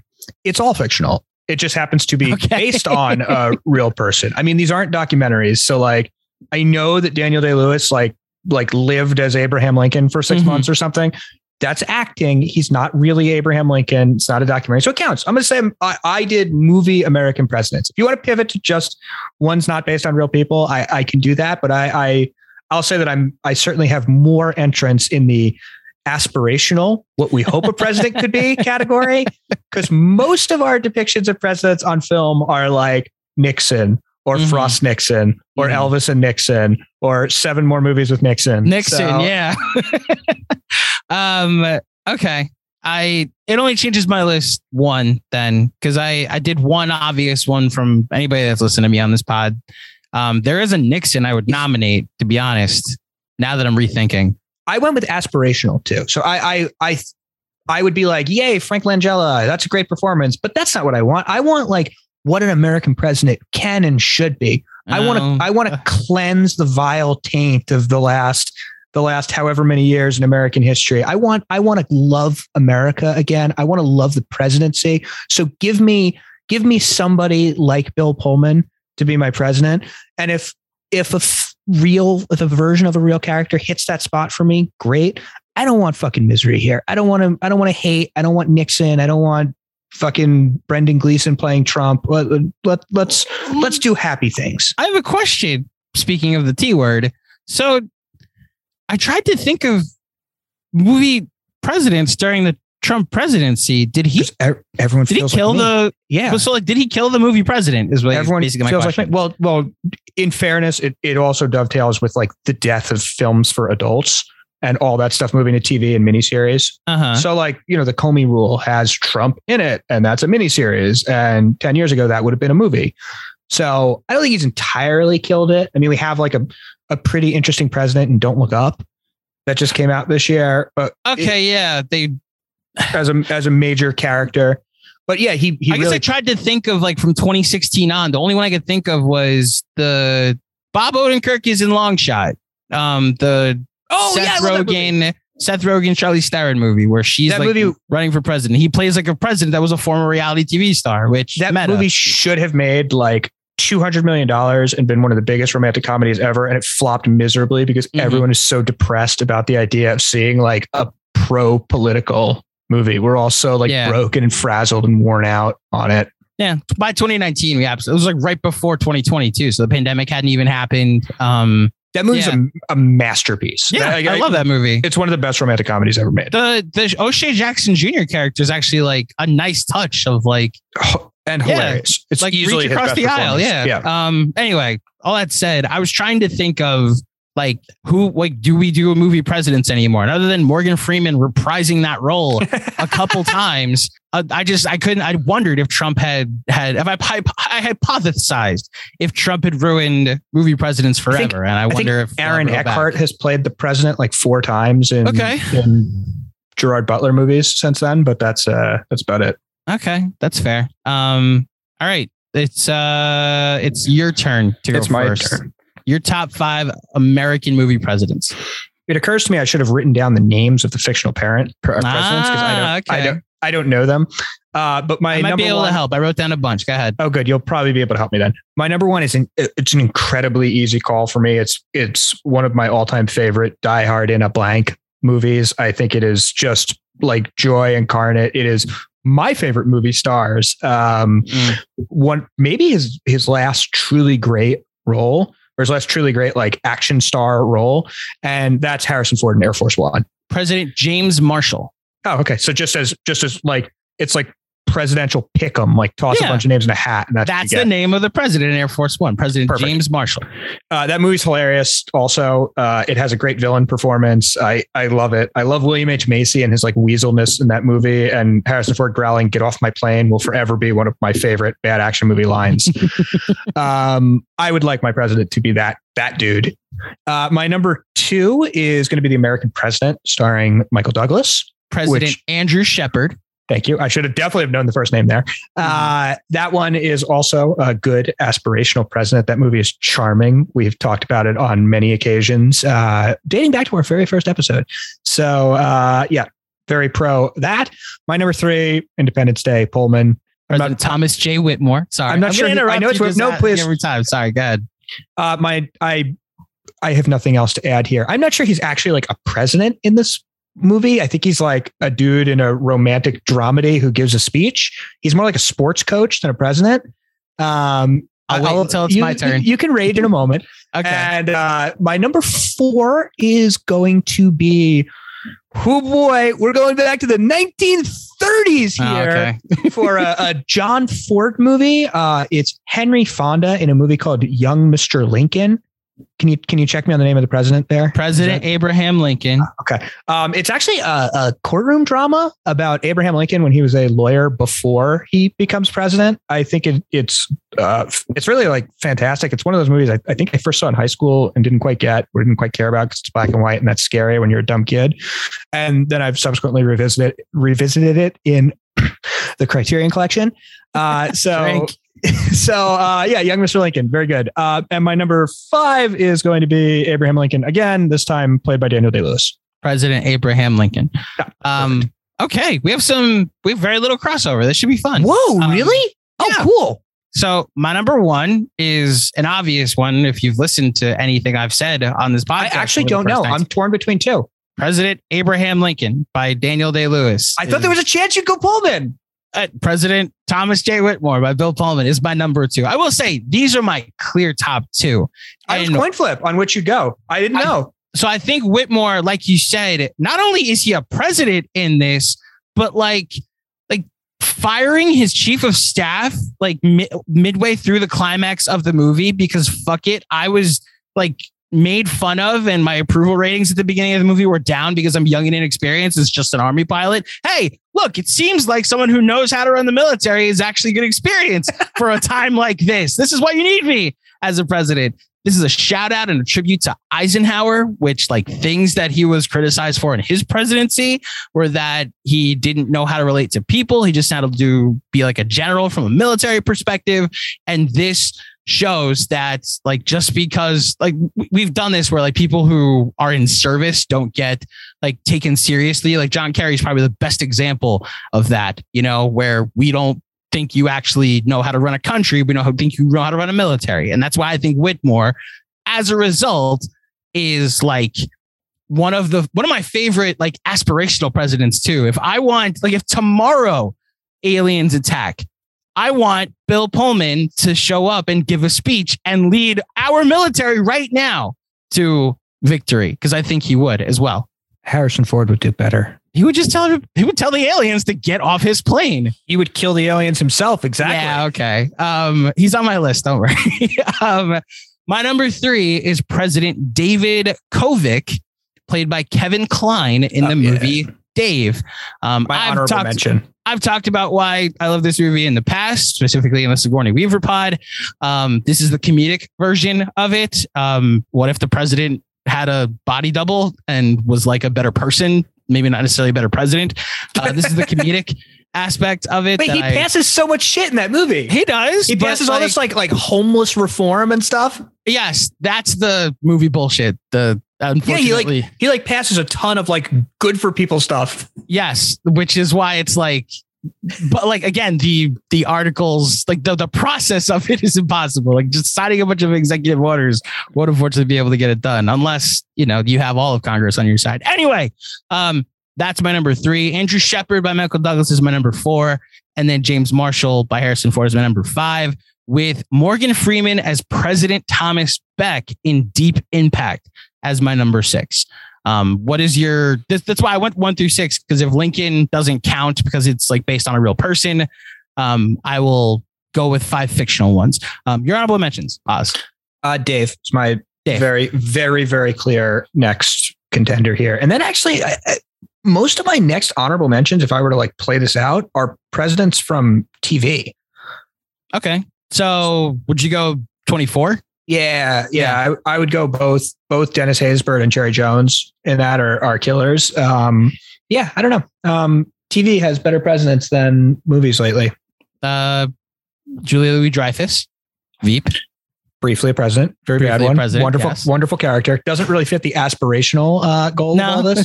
But I'm just saying she was a president. It is perhaps the greatest comedy ever made. But yeah. I have President James Dale, played by Jack Nicholson in Mars Attacks, as an honorable mention, as well as President Merkin Muffley, played by Peter Sellers in Doctor Strangelove. Pulling up to Mickey D's just for drinks? Oh yeah, that's me. Nothing extra, just perfection and a straw. Coming in hot for the coldest cups on the block. Because there are drinks. Then there are drinks from McDonald's. Mix things up with any size lemonade or sweet tea for $1.49. Perfect with our classic fries. Price and participation may vary. Cannot be combined with any other offer. Ba-da-ba-ba-ba. That Coke can was protected by the Kraft's shield. We can't penetrate their defenses. We know that already. What's your point? Right. My point is, if we can't beat their defenses, then we got to get around them. Major, one more time. Anytime.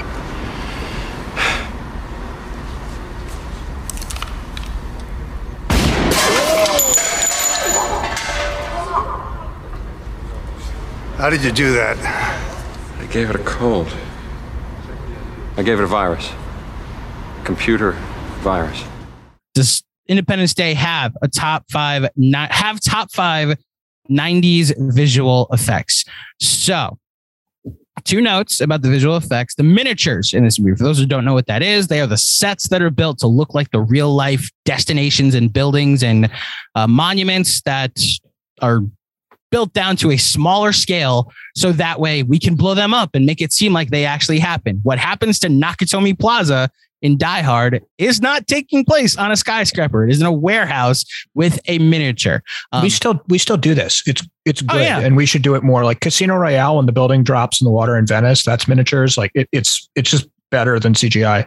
And as a result, this movie was groundbreaking for the amount of miniatures. It was the most ever used at the time when it was filmed, in the miniatures in this movie. And then the aliens in this movie are practical, and the 2 mock up aliens that were introduced to Emmerich when they were filming the movie, for later in the movie, the 2 versions that were introduced, he liked both, so he took one and put it inside of the other, and that's why there is a shell that opens up when you go to the Area 51 sequence.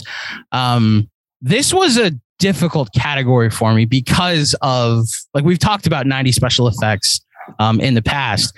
And I have like 4 very heavy hitters to include with Independence Day. I got to tell you, I thought this was incredibly difficult. My list runs 11 deep, and I'm at 10. Yeah. I legitimately, 10 and 11 are maybe a hair behind. 9 could very easily be my number 2. Very, very easily. The only one I feel certain about is my number 1. How did you approach this from an annualization perspective? Is it how good it looks today? Is it how good it looked then? Is it an amalgamation of the two? Well, so I'm going to flip the question back on you in a second. But what I did was, like, to make my list first, I went through literally the best visual effects category at the Oscars and wrote down the 50 that were nominated in the 90s. Then I looked throughout the 90s to see if there's anything else that I would add. Unfortunately, that was not.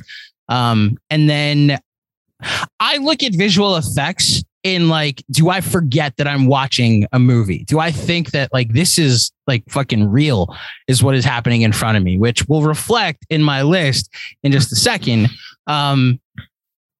You had mentioned when we were originally planning this pod that, like, For Their Time was a concept that you were interested in exploring. So for 1996, for its time, how good are Independence Day's visual effects? I'm actually kind of torn on this because I think they're incredibly impressive in some ways and kind of like fine in others. There's stuff only a year or two later that I think is just straight up better doing similar things, which will come up on my list. And I think that there are other examples of aliens in the 90s that are more effective. And I think there are other things that are more technologically innovative. I think what Independence Day does for the better is it sort of iterates and improves on something that a lot of the great disaster movies of the 70s, like Towering Inferno and the Poseidon Adventure, start with this model work. And obviously Star Wars is as integral to the development of model miniatures as any movie could be. So I think that Independence Day is like an important evolution there. And I know that, as you said, they did some of like the biggest ones ever. And obviously these special effects are astonishing and part of why this movie made so much money. Mm-hmm. I don't know. I'm kind of torn. I'm kind of torn on what to do here. I'm actually thinking about shifting around some of my order right now, but I'll make the decision like on the fly as I'm picking them. This is tough. There are a lot of interesting innovators. I actually kind of bristled when we were going to do just 90s for this category because I didn't think it would be sufficient. But I kind of think there's some killers here in the 90s. This is a strong category. Yeah, I think there's some ones that to this day hold up too, which I think add to the effectiveness totally of agree. it. Okay. My top five. Can I just one break form? Yeah, go ahead. Do you care that I'm just like eating a little bit here? You can't hear not at all. Okay. Not at all. Can't hear it. You're good. And we're not playing this video. That's this just won't be a video. Yeah. Good. Okay. Okay. My top 5. 90s visual effects. My number 1 should surprise nobody, and it's Jurassic Park. Dinosaurs. The end. That's my take on visual effects. My number 2 is Titanic. I'm convinced to this day the way that they filmed the sinking of the Titanic is they built a ship to size and sunk the Titanic in the middle of the Atlantic after hitting an iceberg with it. So that's my number 2. My number 3 is a pod we've already done, and it's The Matrix. The practical effects in that are great. The visual effects in that are great. And collectively, it adds to the brilliance of that movie. My number 4. Okay. There's a cluster of a couple. My number 4 is going to be T2 Judgment Day. Now, there are moments where it doesn't hold up, but like the T-1000 walking through the jail cell bars, like the bars in the mental institution bars, is like, holy shit. Now what do we do? The T-1000 walking out of fire and like everything about the T-1000, the multiple shots being fired at it at the end, all of it is just kind of extraordinary. So that'll be my number 4, with Independence Day being my number 5. I can't like stress enough the moment the ships peek through the clouds in New York City is like a entrance scene that is like gives me chills rewatching it this week. So I'll go that as my top 5 with some, the honorable mentions I'm hoping you mention. And then if we don't mention, I'll sing their praises in just a second. Oz, your top 5 90s visual effects. Number one, very easily, is Jurassic Park. There's just no question about it. It's the perfect assemblage of CGI and practical. It's perfect. It's a masterpiece in every way. Number two is a movie that I think you actually underrated just now, and that's Terminator 2: Judgment Day. Mm-hmm. I can remember when that movie came out. That was one I saw when I was like 6 years old. Thanks, Mom. The helicopter. Yeah. Which is the only part you didn't mention, when Robert Patrick takes over the helicopter and does like the cloney face thing. That is so fucking cool. That was so mind blowing to me. I remember so vividly.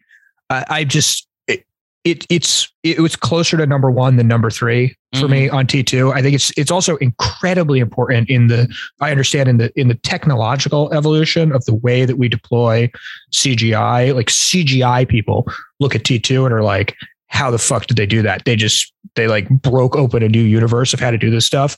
So I'll also say, don't call this reporting or anything like that, but there is some buzz about Avatar 2 and what they're doing with this underwater tech they've come up with that you should start getting really, really excited for how awesome Avatar 2 is going to be.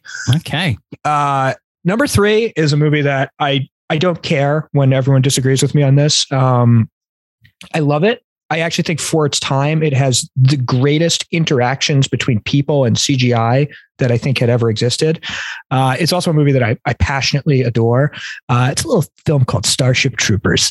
Oh, I love that movie. I really do think that the effects are extraordinarily effective for their time. I think our eyes are better trained at picking up the ways they're fake now, but the balls of doing that movie almost entirely in daylight. So many of the action scenes are outdoors in the light. That's where your CGI gets exposed. And Verhoeven is like, fuck it. Not only am I doing that, I'm going to do slow motion close-ups of these CGI bugs. And the space stuff is good. I think there's so much skill in the craft of the CGI of Starship Troopers that's going to be my number three. My number four, I'm sorry, is Armageddon, which I think does big city destruction better than Independence Day. I think that like the New York destruction at the beginning of that movie is better. It's more interesting in its design. It's not just, we're going to blow up our little models one time. It's a lot more creative. And they even throw in one of those, we're going to blow up our little model for Paris in that movie. And all the stuff of flying spaceships around is way better in Armageddon than in Independence Day. My number five is The Matrix. Okay. And I honorables, I guess I go first on honorables. Titanic, Independence Day, What Dreams May Come. The two kind of offshoots that I think are a little behind, Men in Black and Dante's Peak, actually, which I think is pretty good on this. And the one that we didn't mention that I think deserves a moment of praise here is Forrest Gump, which is not what you would think of as a CGI movie, but it has some of the most impressive, it's called compositing, when you kind of put somebody into a scene they're not actually behind. And as someone who watched Moonfall yesterday and saw what compositing can look like when it looks like a Sci-Fi Channel original movie, I have to say that the compositing of putting Tom Hanks in these scenes with these like famous scenes in history and all throughout the world is really mind-blowing and holds up like pretty close to perfectly. So I'm actually, as I talk it out, I'm changing my list and I'm dropping. Oh shit! I'm dropping. I'm actually, you know what? I'm changing it a lot. I'm dropping Matrix off. I'm dropping Starship Troopers to fourth, Armageddon to fifth, and I'm putting Forrest Gump all the way at third. Talk myself into it in real time. Okay. I told you I was struggling with this. Watch your brain work that way. Wow. Yep. It's just better. It's like the best performance ever at that particular skill in filmmaking. And it's probably because of Moonfall that I changed my list. Yeah. But like, we still don't know how to do compositing very well. We see it. There's so many shows like COVID shows now where it's clear if you've watched And Just Like That, every time they're in like a restaurant or at a party or at an event or anything like that, you could see how fucking fake it is. They're clearly sitting in front of a green screen and it's just like two people at a table and everything else is just like not there. Like the sound doesn't sync up. It doesn't look right. The lighting is all fucked up. And to see a movie in 1994 do it better than what we're doing in 2022, Forrest Gump rocks. That's number three. Yeah, it's on my honorables. You said three of them, actually.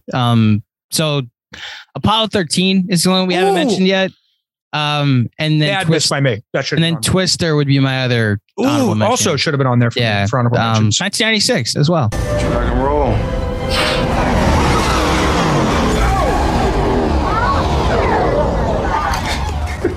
Oops.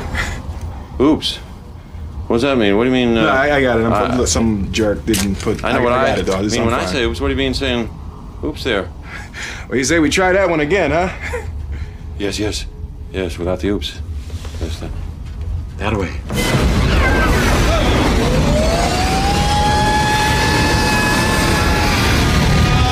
I have got to get me one of these! Next up, ready to fight it out? Is Independence Day a top 5 invasion disaster movie? So behind the scenes, we originally had these as 2 separate categories. And Oz was like, we should do movie presidents. I'm rewatching it. We need to do something about movie presidents because Pullman fucks. And I was like, well, do you want to cut disaster because this is an invasion movie? And Oz was like, no, it's a disaster movie. Let's cut invasion. And I was like, no. And we texted it out and I was like, you know what? Let's call it over the course of like 2 days. We spent like hours on this. Let's call it invasion disaster and then fight it out on the pod. So Oz, aliens invade. It's an invasion movie. The defense rests, Your Honor. Go ahead. There's a construct of disaster movies and how they work. And the way disaster movies work is that some horrible thing happens. It could be a wave. It could be, I don't know, fragments of the moon hitting into Earth. It can be an alien invasion. It could be a fire in a building that causes the tension for all of the characters. A disaster happens, which then triggers how the characters respond to said disaster.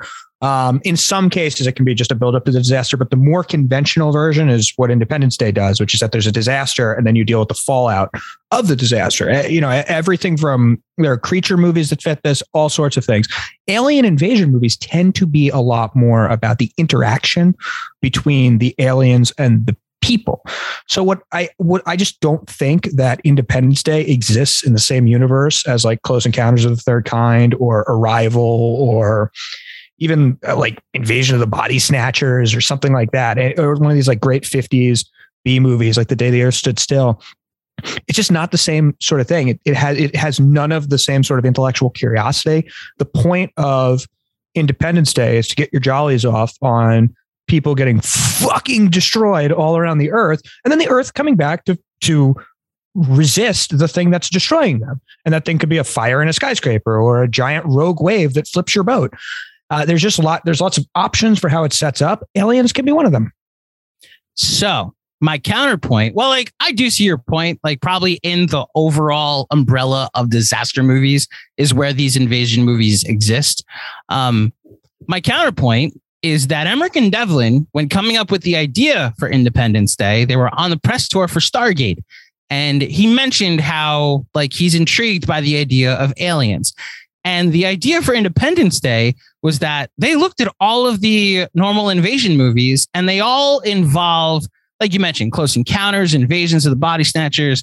They all involve the aliens are already here and they slowly, secretly start to invade from within. And they're like, all of a sudden, wow, how did we not see them here this entire time? They all arise from Cold War, Red Scare era filmmaking. Which, like, fine, that's the historical context of it. I agree. I appreciate that. Their intent with this movie is to make it more of, it was literally, they wanted to have a grand entrance. There's no secrecy to this. There is more of like, ta-da, aliens are here to invade. They literally said in the press tour, in the making of this movie, we wanted to put a different spin on the invasion movie. So Roland Emmerich thinks this is an invasion movie. Now he's like the modern day, like, disaster movie guy, but I guess where I separate the two and where I think of this more of an invasion movie is that the disaster usually comes from something that was out of your control and it's about our response. Now, and aliens can be part of that, which is where that happens, but the invasion is what differentiates it. That like the wave in The Day After Tomorrow is not sentient. It's not a conscious thing. It's just a wave. Whereas the aliens, and it becomes more of a war and you're fighting off the aliens that are invading. That is my counterpoint. My counterpoint is that Dean Devlin once as a young boy watched The Towering Inferno and thought, wow, this movie fucking rocks. And then he was like, I'm going to make an alien movie and I'm going to steal a bunch of shit from like Airport and the Poseidon Adventure. And I'm going to make an alien movie that's actually a disaster movie. And then I'm going to keep doing it over and over again and just give in and admit that I'm a guy who makes disaster movies, because that's what both of them did for the rest of their lives. I think we're both right. Okay. It's fine. I just made a list of disaster movies. So is it your turn to go first? Yeah, because I went first for visual effects. So your top 5 invasion disaster movies. Okay. My number 1 is a movie that I quite adore. I understand that this may be a controversial opinion here, but I think the greatest disaster movie ever made is a little movie from 1998. Look, I don't want to close my eyes. I don't want to fall asleep yet because I'll miss you, baby. And I don't want to miss a thing. So Armageddon is going to be my favorite disaster movie of all time. I understand there are reasons why it may not be the best. Fuck that. It's my list. Number 1, Armageddon. Number 2, I think it counts as a disaster movie. It's also a romance, and that's why it's number 2. That's Titanic. Is going to be my... Ooh. Oh, wow. Okay. That is okay. Yeah, that's a disaster movie. Good call.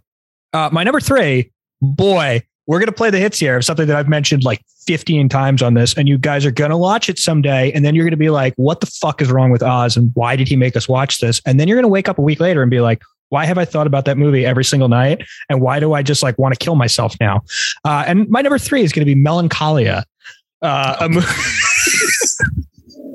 which is a disaster movie. It is about the personification of depression coming and destroying the earth.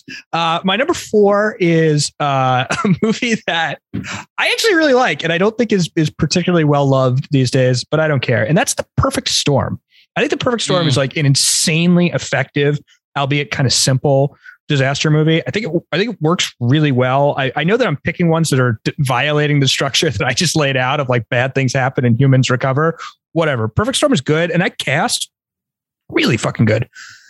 And finally, Diane Lane's Boston accent aside. But yes, that cast I don't care about accents aren't acting. That's mimicry. But Diane Lane is good in that movie. I'm just saying you can tell she's good in that movie and has good chemistry with Marky Mark. That's a disagreement. I don't think she's good at all. And number 5 is a movie that we've mentioned a couple times today. Twister. I think Twister. Okay. I think Twister is awesome. I really like that movie. It has like Baby Jack Black in there. Like there's just a lot of cool shit in that movie. It's I know I always mention Baby Philip Seymour Hoffman. That movie is just so much fun. So I guess for me, Paxton beats Pullman. So this is good because we have no crossover whatsoever. Because I stuck with the alien invasion aspect for my 5, where this is the first time we've had a category where we're just not agreeing on what the category none whatsoever. Is. Yeah. So I went with the invasion disaster, which is why Independence Day is my number 1. Edge of Tomorrow is my number 2. It should shock nobody. How is that a disaster movie? It's an invasion movie, but it's already invaded. They're like, there's no invasion in that movie. They're just in a world where aliens have taken over, aren't they? Yeah, and every time that they're trying to fight them back, they're being invaded. They've already been invaded. But that's happening every day. No, it's literally happening every day that they're trying to go fight off an attack because the aliens lure them in and think, oh, you're winning. And then they attack them at that beach scene. And then there's that whole sequence in London. Yeah, but that's because the aliens have already been around for a while, I thought. They're here, but they haven't like fully attacked yet, is my point. They haven't invaded yet. They've arrived, but that's why like my next movie, War of the Worlds, they're here, but they haven't attacked yet. Their invasion. Which one? The Spielberg one with Tom Cruise. My number 4 is Signs, the M. Night Shyamalan movie with Mel Gibson. So we're not going to have the same multiple Mels today. I have a third. Oh, okay. Don't worry. And then Signs. Look, fuck Mel Gibson aside. One of the spookier alien invasions movies I've ever seen. And then my number 5 is a movie you've mentioned in like the exception to the all found footage movies stink, and that's Cloverfield. I've never said they stink. I think I probably said far cruder things about them than that. The one found footage movie that you like, That's true. is Cloverfield. I happen to like it a lot as well, which is why it's my number 5. Matt Reeves, baby. Your honorable mentions. I have a bunch, but I'm going to just pick some of the weirder ones. I have Independence Day as an honorable mention. I think it belongs there. I'm going to say a Norwegian movie from like a decade ago called The Wave, which is quite literally just about a wave, like a volcanic thing happens underground and a wave like comes and like destroys a little town. That's a good kind of intense movie. There's a new movie from that filmmaker that just came out. Only the Brave is a movie from a couple of years ago. It's about smoke jumpers dealing with like out of control fires.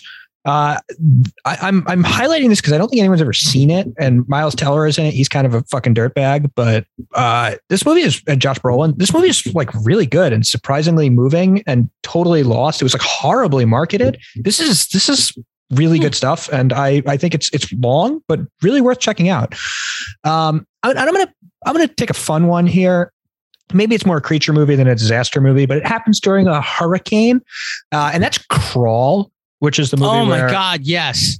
There's a hurricane and for some reason, I don't remember why, Kaya Scodelario has to go to a house with her dad, Barry Pepper, and the house just gets invaded by a bunch of fucking alligators. So they're trapped in a house with alligators during a hurricane. It's nuts. It's fucking awesome. And it's Alejandro Aja, who's one of my favorite, like slashy, nasty horror directors. This movie is awesome, and I strongly recommend it. I think it's the best movie ever that didn't screen for critics. So to Oz's point about Crawl, the reason it's called Crawl is because he goes down into the crawl space under the house. Oh yeah, that makes sense. And so there's like, it's claustrophobic as well. And because of the hurricanes, obviously takes place in Florida, the alligators creep in, and I'm not sure if the science on this, they can't go past a certain point because of the wooden beams in the crawl space. So you're like carefully seeing with them where you can go and where you can't. There is a moment where she outswims one of them, which is bullshit, but I think the effectiveness, my entire take on that movie is like, I don't know if this is good or not, but I'm terrified. So that I would also add Crawl to an honorable mention. Can I throw in one more honorable mention? Just or two more. I'm going to throw in Dante's Peak, which I think is good. And I'm going to throw in, pick one of the, you know how Mark Wahlberg made like 7 disaster movies in a row about real things like the Boston bombing and the Deepwater Horizon. Yeah. I think I'm going to go with Deepwater Horizon. All those Peter Berg, Wahlberg movies are not terrible somehow. Yeah, they're good. I like them. I think they're pretty good. I think the Boston one probably counts as a disaster movie in structure, even if it's a little crass to call it a disaster movie. So let's go with the Deepwater Horizon one to gave us the kid in that movie that plays Dzhokhar Tsarnaev. He's in an Hereditary. Alex Wolff.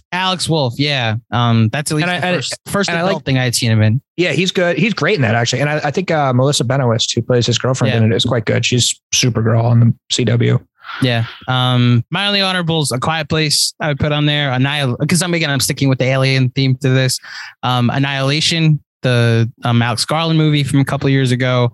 And then for fun, I'll put Mars Attacks on there. So those would be my honorable mentions. Hey, all right. Look at us. Take a look at the Earthlings. Goodbye. I'll take care, all right? Nothing but love for you. Nothing but love for you. You think I have any clue what's about to happen to him? Oh, not a chance in hell. Good night.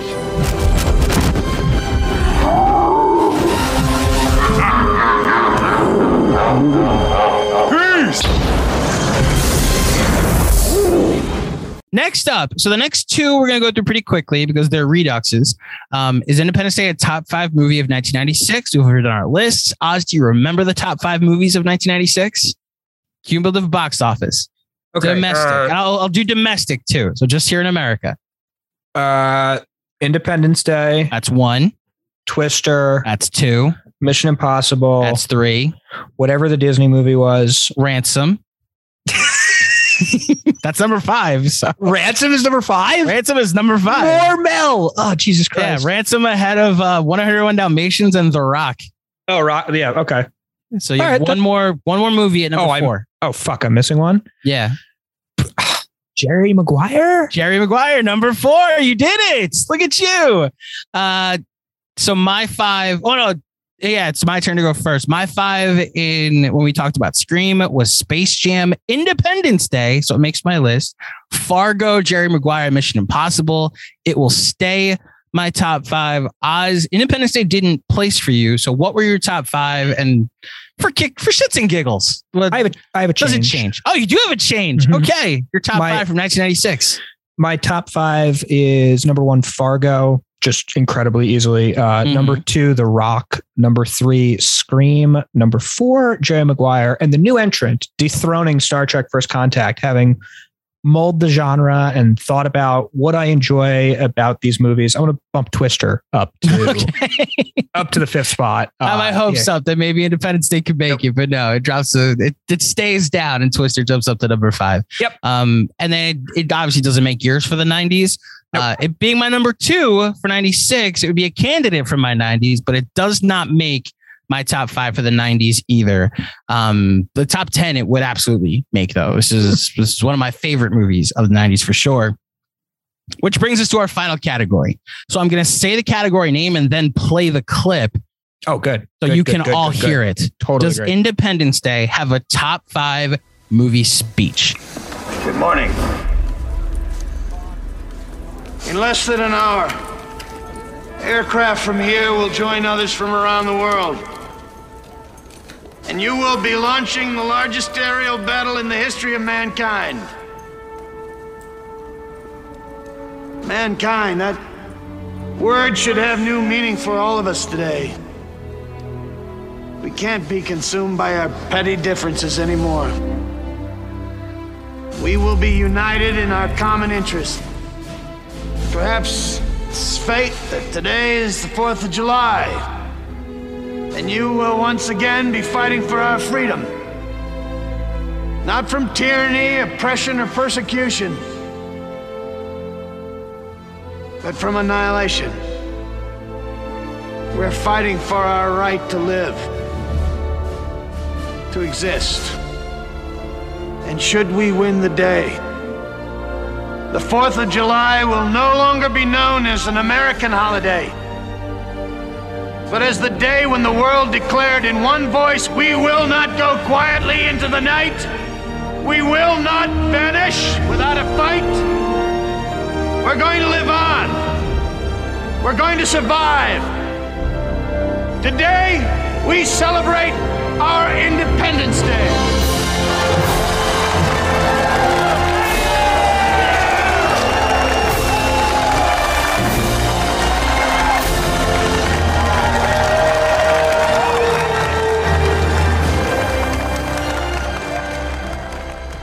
I think I've watched that clip, that speech, to get ready for like big day at work, big test in college. Probably watched it in high school, but here's how old we are, people. We went to high school before you could just pull it up on YouTube. So you'd have to like pull out your DVD and find it and then hit play and then make sure you were on the right scene in order to do it that way. I had this movie on VHS. Yeah, listen. So you get it. You're rewinding it back and forth. And if you run it too many times and the tape gets ruined and then your mom gets mad at you and yada, yada, yada. This is one of the most run through a wall speeches that's ever existed. And for God's sakes, I know our current president can't give this speech, but if any president wants to give this speech at a State of the Union, you will get me activated on your campaign trail in a heartbeat. Okay. Looking at you, AOC. Oz, your thoughts? Buttigieg is the guy most likely to give. Fine. Buttigieg. Fine. Whatever. I listen, you gotta understand, this isn't just my favorite fictional movie president speech. This is I put this up with Obama's speech from the 04 State of the 04 primaries. I put this up against the Gettysburg Address, Oz. Okay. That's how high I put this up. All right. I'm gonna just get it out of the way then, because I don't want to make you sick with the tension, and I'm gonna tell you that Independence Day didn't make my list. I don't know how. It's an honorable mention. Oz, I don't get it at all. I've been with you. I understand where you are on the list on this movie. you're going to be way more upset when you hear like what the number one is on this list. God. The number one. I'm making you go first. I know it's my turn, but you get to go first. Is the Inches speech from Any Given Sunday. Pacino, Inch by Inch. Are you kidding me? I went with Pacino at his worst.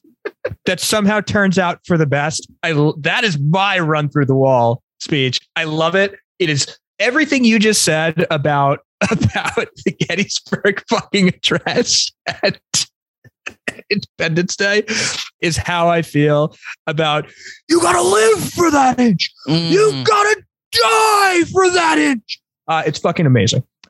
Inch by inch. My number two is we're gonna go with a classic here. I have a very bad modernity bias on here, but my number two, he's just so mad. He's so mad. Yeah, I'm giving a look. Yeah, I'm Celine sitting on the couch right now. Upset with my partner. Well, you have a shirt on though. My number two is Peter Finch in Network. I love this speech. This is an honorable mention for me. This is a good one. This is a very angry one. It's the good side of very hammy acting. My number three, I hate myself. I just wish I didn't have to do this, but I love it. I know all the words of it. It meant so much to fucking 10-year-old me. And that's Braveheart. Sons of Scotland. I am William Wallace. Yes. I fight. They can never take our lives. Yeah. They'll never take our freedom. Yes, it's on my list. Don't worry. But yeah, it's fucking awesome. I watched it on YouTube and I was like, oh man, this is so good. I really like the bolts of lightning part. It's great. My number four is maybe not a conventional choice, but it's going to be Red's spiel in Shawshank Redemption. Morgan Freeman. I think it counts as a movie speech. So that's what I'm going with about the, life and all of those wonderful things. And number five, permit me a hot take here. Above Independence Day. Go ahead. Oh yeah. Yeah. Easily, actually. Easily. Oh, there's an actor who I think has had an incredibly good 2021. I've long loved him and I really like that everyone is starting to appreciate him.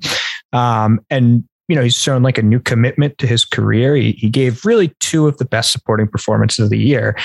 And that's Ben Affleck.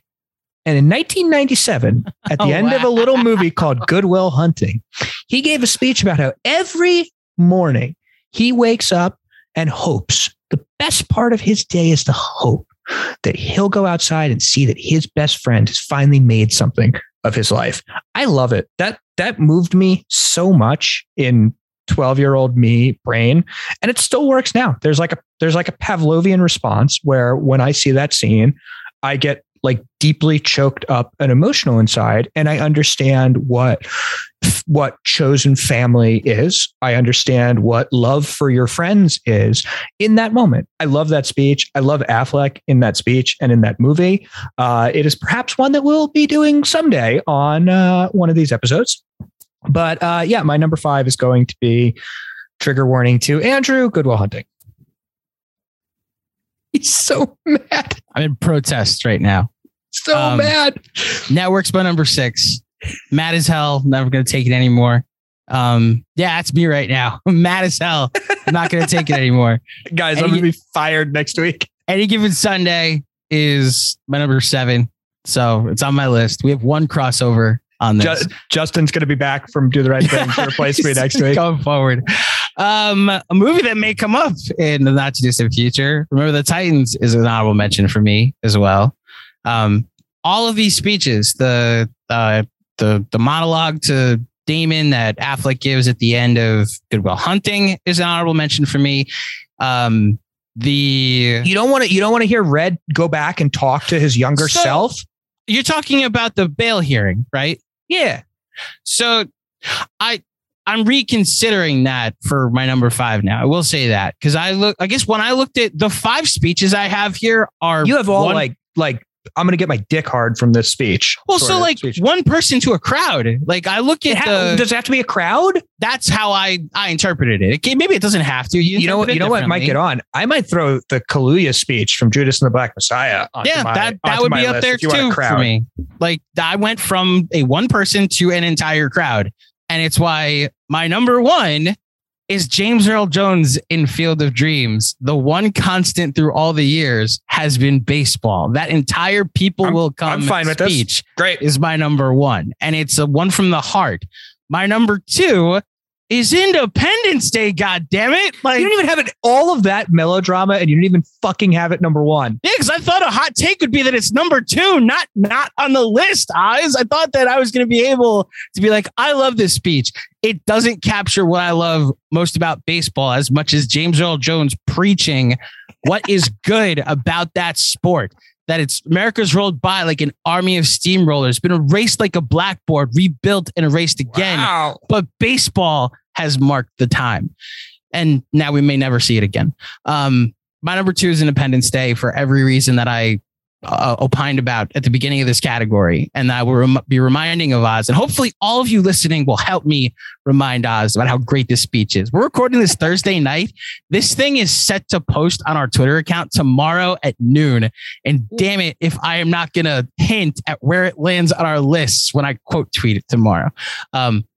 My number three is not Mel Gibson. He is on my list. Don't worry. Although maybe Red from Shawshank will, because that is to a couple of people. Maybe that is a speech in my mind. My number three is a coach. It's not Al Pacino. It's Herb Brooks. And in the movie Miracle, the "This Is Your Time" speech is fucking electric. I will say in the back of my mind, I wonder if it works so much because I know how the game's going to go, because I didn't know how any of like the Friday Night Lights or the Remember the Titans or the Any Given Sunday speeches would go. I didn't know what the results were. I wonder if those should be more effective. But for the moment, I felt like, yeah, let's go out and beat the Russians. Game, I already know how the result's going to go. My number four is Braveheart, Son of Scotland. I'm William Wallace. Fun fact, when I played soccer in high school, one kid would come out and give the Braveheart speech and get us pumped up before every game in our huddle.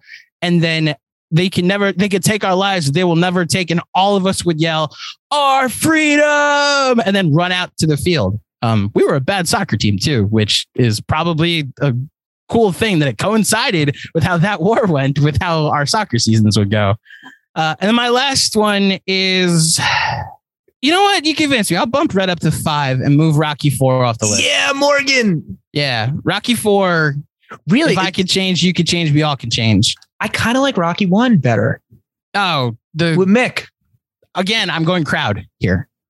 He ended the Cold War to a lot of people on cocaine in the 80s. Okay. Have you seen the new version of it? I haven't.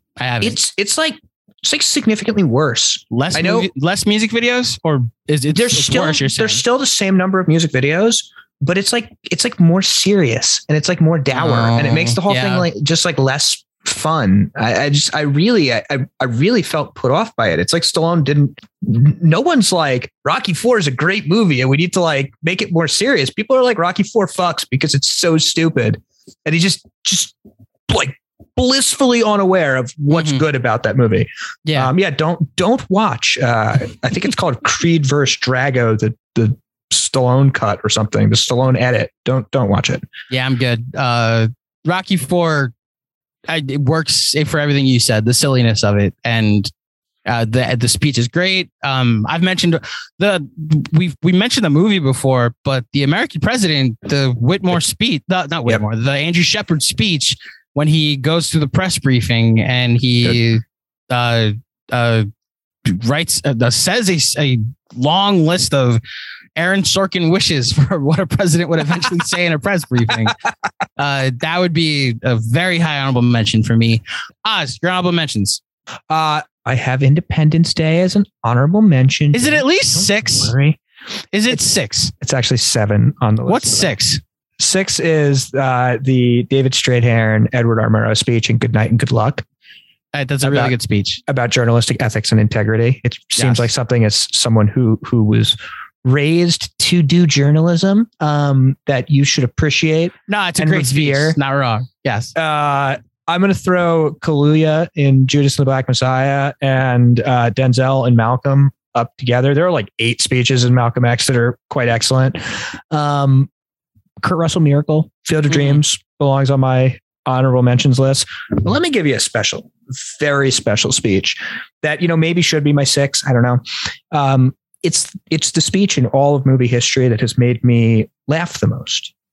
And that is the whole inside a donut speech in Knives Out from when Daniel Craig solves the crime at the end of the movie. It's a brilliant, like flabbergastingly brilliant piece of screenwriting and so funny. So Daniel Craig, welcome to Final Review. There you go. Do me a favor. Tell my children I love them very much.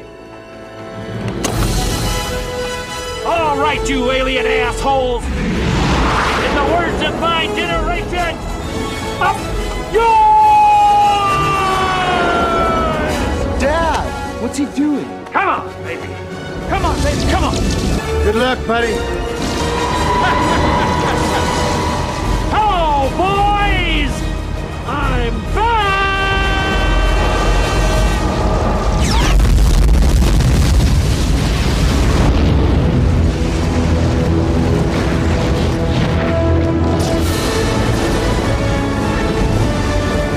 He did it!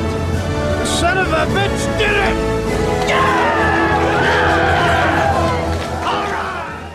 Let's wrap up. What was your final review of Independence Day? All right. 5 points for Emmerich, 0 points for Smith, 0 points for Goldblum, 5 points for Pullman, 3 points for Movie Presidents, 0 points for 90s Effect, 0 points for Disaster/Invasion, 0 points for 1996, 0 points for 1990s, and Don't Hurt Me, 0 points for movie speeches. Leading to a total score of not that bad, of a 13. It could have been worse. Good. I mean, I spent all week texting you about how I think this movie is like kind of terrible, but I love it anyway. It's fun trash. I know. Yeah, I think this movie is kind of bad. I think there's a lot of stuff that's very dumb. So I think a 13 for a movie that I think is objectively terrible in a lot of ways is pretty good. So let me clear out. Let me do my friend a favor. Let's go to Quibble Corner. What are your dumb things about this movie? Okay, do you really want me to? I don't know if we have time. If this do you want me to going to be kill extensive. Independence Day to do this? All right, nothing about the Brent Spiner character makes sense. I love Brent Spiner. I think he's a delightful character actor. That's all dumb as shit. It's so fucking stupid. This movie is full of so many ludicrous contrivances, which is fine. It's a disaster movie, but when everything comes down to like random chance meetings and like crazy lucky happy incidences for how the plot resolves itself, that's lazy screenwriting, and it's perfectly appealing and watchable and likable. But this is not a movie that can easily be solved with like conventional actions by characters. You need lucky coinkydinks to save the day. And like the only time Lucky Coinkydinks works and doesn't annoy me is in like fucking Endgame, because at least it's like some Doctor Strange magic bullshit that means that this is the coinkydink version of the universe. Mm-hmm. But at least that movie is like self-aware enough to poke fun at how stupid it is that, oh, wow, they managed to find the one way to solve it. And this has not 1 ounce of that self-awareness. I think that the Judd Hirsch performance is just fucking dreadful. Take it or leave it. Yeah, it's a very minor role, but go ahead. It's not a minor role. He's in like every scene of the movie. He is attached at the hip to Goldblum. He's in that movie throughout.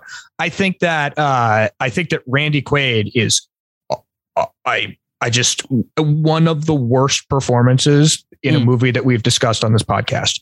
I think it actually. I'm trying to think if there's something else that has like that much screen time and is that bad in any movie that's gotten a final review before. Can you come up with anything? Because I sure can't. I think it's good. So I'd have to go through the rest of the list.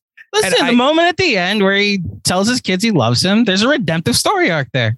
That's story arc, not performance. I'm talking about part of the performance is his like, I'm a fuck up dad. He has those moments throughout the movie. Like there's also like a mental health aspect to the guy, you know? It's also like, it's all just so actually, here's a real one. Not even making jokes. The pacing is like fundamentally broken. There's like a after the cities are destroyed, like the entire next day is fucking boring. Like Nothing happens. It's like Will Smith wandering through the desert and plot machinations happening so that everyone can magically be in the right places to save the day at the end of the movie. The middle section, say like the 40 to 80th July 3rd, of the movie, is dreadful. And it's even more dreadful on a rewatch. I try not to touch my phone when I'm watching a movie, and I've been good through all of our final review movies. I was fucking around on my phone the entire time in that section because I just could not mentally keep my focus. And I lock back in when they start getting prepared to like actually go fight the aliens. That's just like a rough segment of film. And I just think that the writing is I like the speech. I think the writing is really fucking bad in this movie. Yeah, I gotta be honest. I was worried letting you do this that you were gonna say something that like ruined the movie for me. I just think I just flatly disagree. I think all of the Area 51 stuff is cool. I think if you're really you like when the alien is like talkie thinging Brent that's Spiner? Actually I think it adds to the stakes. I think you now see what these aliens are capable of. You are now able to see what is at stake, which is why, like, if they're able to control you through your mind, then the next solution is to nuke them. And when that doesn't work, you're felt helpless, which leads to what happens on the 4th of July.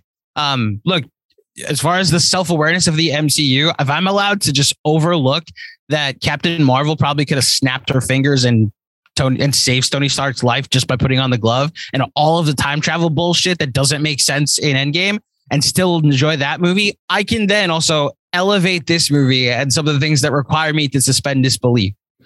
There's no MCU movie that is as poorly structured or as poorly written as Independence Day. This is better than Eternals. This is better than Thor: The Dark World. The Dark World is more competently made than Independence Day. And that movie flatly sucks. Disagree. If this movie was in the MCU, it would be in my top 7 or 8. That's how good I think it is. We pretend like these superheroes being superheroes isn't why we actually care about these characters. This movie made you actually care about Pullman, about Goldman, about Smith.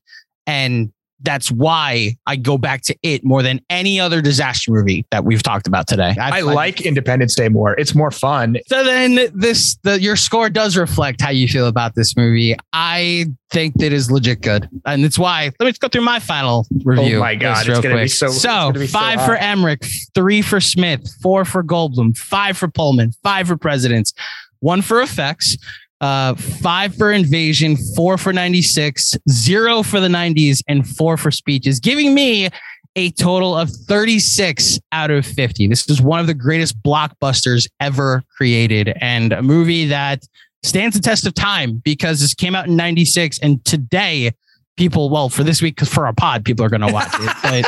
But like 4th of July, the number one movie people go to, the number one clip that gets passed around is the presidential speech. The number one thing that people will watch, maybe that or Jaws, is Independence Day, which is an accomplishment all to itself. Meh. Listen, this is where we, through 19 episodes, have learned we've agreed a lot on this pod, which is why we get to an episode where we like vastly disagree.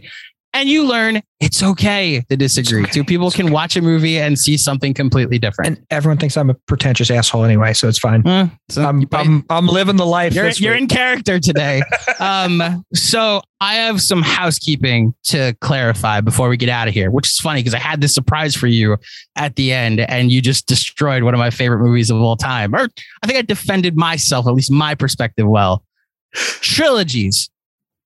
I was thinking about my top 5 throughout the week, and like I came up with this convoluted math structure of like taking all 3 movies and their score on Letterboxd and just kind of ranking them. I had a bunch of 24s lined up next to each other, which is why I came up with the top 5 I came up with. And I weighted it a little differently. If like you had a 4, but it's like 10, 10, and 4, I can't excuse the 4 if I have 3 solid 8s. So what I'm going to do is retroactively adjust my trilogy list. I'm going to keep Toy Story 1. I'm going to keep Lord of the Rings 2. I'm going to bump up the Before trilogy to 3. Yes. Yeah. That you had that coming at the end of this pod, and look what you just did. I'm going to put The Godfather at number 4. And I legit don't want to watch when we do The Godfather in any capacity. I don't want to watch 3. I'll probably watch the Coda instead and get it out the way. Coda's better. I mean, it's the same movie, but it's right, just but better. This is my example of a 10, 10, and a 4. Like those are two perfect movies to the start, and then a movie that I almost don't want to recognize as canon at the end. So I can't get over the fact that one trilogy has two perfect movies in it, and I feel like I'm taking away too much of it. So I'll put The Godfather 4, and then you're welcome, Oz. I will bump the Dark Knight trilogy out of my top 5 and keep the home trilogy, Spider-Man 1, 2, and 3, the new one with Holland, as my number 5. Can I do a housekeeping on trilogy? Yeah, go ahead. So you all may have heard me mention a movie called The Worst Person in the World. That's actually the third movie in a thematic trilogy. And I'd not seen the first two entries in that trilogy until last week. They're called Reprise and Oslo, August 31st. And both are fucking fantastic. They're really masterful films. And it's not going to make my list, but I would just like to have it be noted as a significant honorable mention on my list that the Oslo trilogy is really good. And relatedly, Worst Person in the World opens in New York and LA this weekend. It expands next week. Please go watch it. It is a fucking masterpiece. And relatedly, Oz interviewed one of the actors in that movie, and it is available on the Invention of Dreams YouTube channel. Yeah, and on the site. Both. And on the site. Embedded on the site. So head on over to the Invention of Dreams and check out Oz's interview with, I edited the thing and I forgot his name. Anders Danielson Lee. And he's also the lead in both Reprise and Oslo, August 31st, which is why I finally watched those movies. There you go. Oz, do you have anything else you'd like to plug before we get out of here? Actually, can I just plug Anders for 1 minute and say that this is a guy, if you've never heard of him, and you probably haven't, because he's primarily in Norwegian movies. And I think the only like major American thing he's been in is that 22nd July Paul Greengrass movie about the terrorist attack. This is a guy who is one of the most successful actors in Norway. He is a scholar of musicology and ancient Greek. He is a musician in a band. He has written a book about child sexuality. He is married to a supermodel, and he is an active practicing doctor with his own practice in Oslo in between movie roles. This guy is just like a better species of human being than all of the rest of us. So yeah, I just think that guy's really cool. And you should go watch. All I want to plug is go watch Worst Person in the World, which is just fucking great. It's my spoilers for our end of the year wrap up. It's going to be featured a lot. Please give it a shot. Don't let the little 2-inch boundary of subtitles scare you away. It's amazing. It's so good. Please, I'm begging you. Also, come to theadventureofdreams.com. Follow me on Twitter at OzOnMovies. Thank you. I can't get over you begging people to come watch this small ass movie, which from my perspective, say I quite enjoyed. I think it's really good. I don't have the same affection Oz does for it, but I do think there is a lot of human connection to be made in the main character story. And there's some talking and walking in this movie. Yeah. So like you get your link later in it too. I love you begging people to go check this movie out and like the coverage of it after you just tried to lampoon one of their favorite movies in blockbusters. That is peak Oz. No, you know, there's going to be like 10% of our listenership that's like, fuck yeah, Oz is right. Independence Day sucks. I'm going to Worst Person in the World now. And then the other 90% is like unfollow on Twitter. Yeah. This is going to be our first 1-star review. Thank you for listening, everybody. If you dig the show, head on over to iTunes and drop a 5-star rating and a review. Super Bowl themed next week is all I'll say. So until next time, thank you for listening and tune in for another final review. Listen, baby, ain't no mountain high, ain't no valley low, ain't no river wide enough, baby. If you need me, call me, no matter where you are, no matter how far. Don't worry, baby, just call my name, I'll be there in a hurry. You don't have to worry, 'cause baby, there ain't no mountain high enough, ain't no valley low.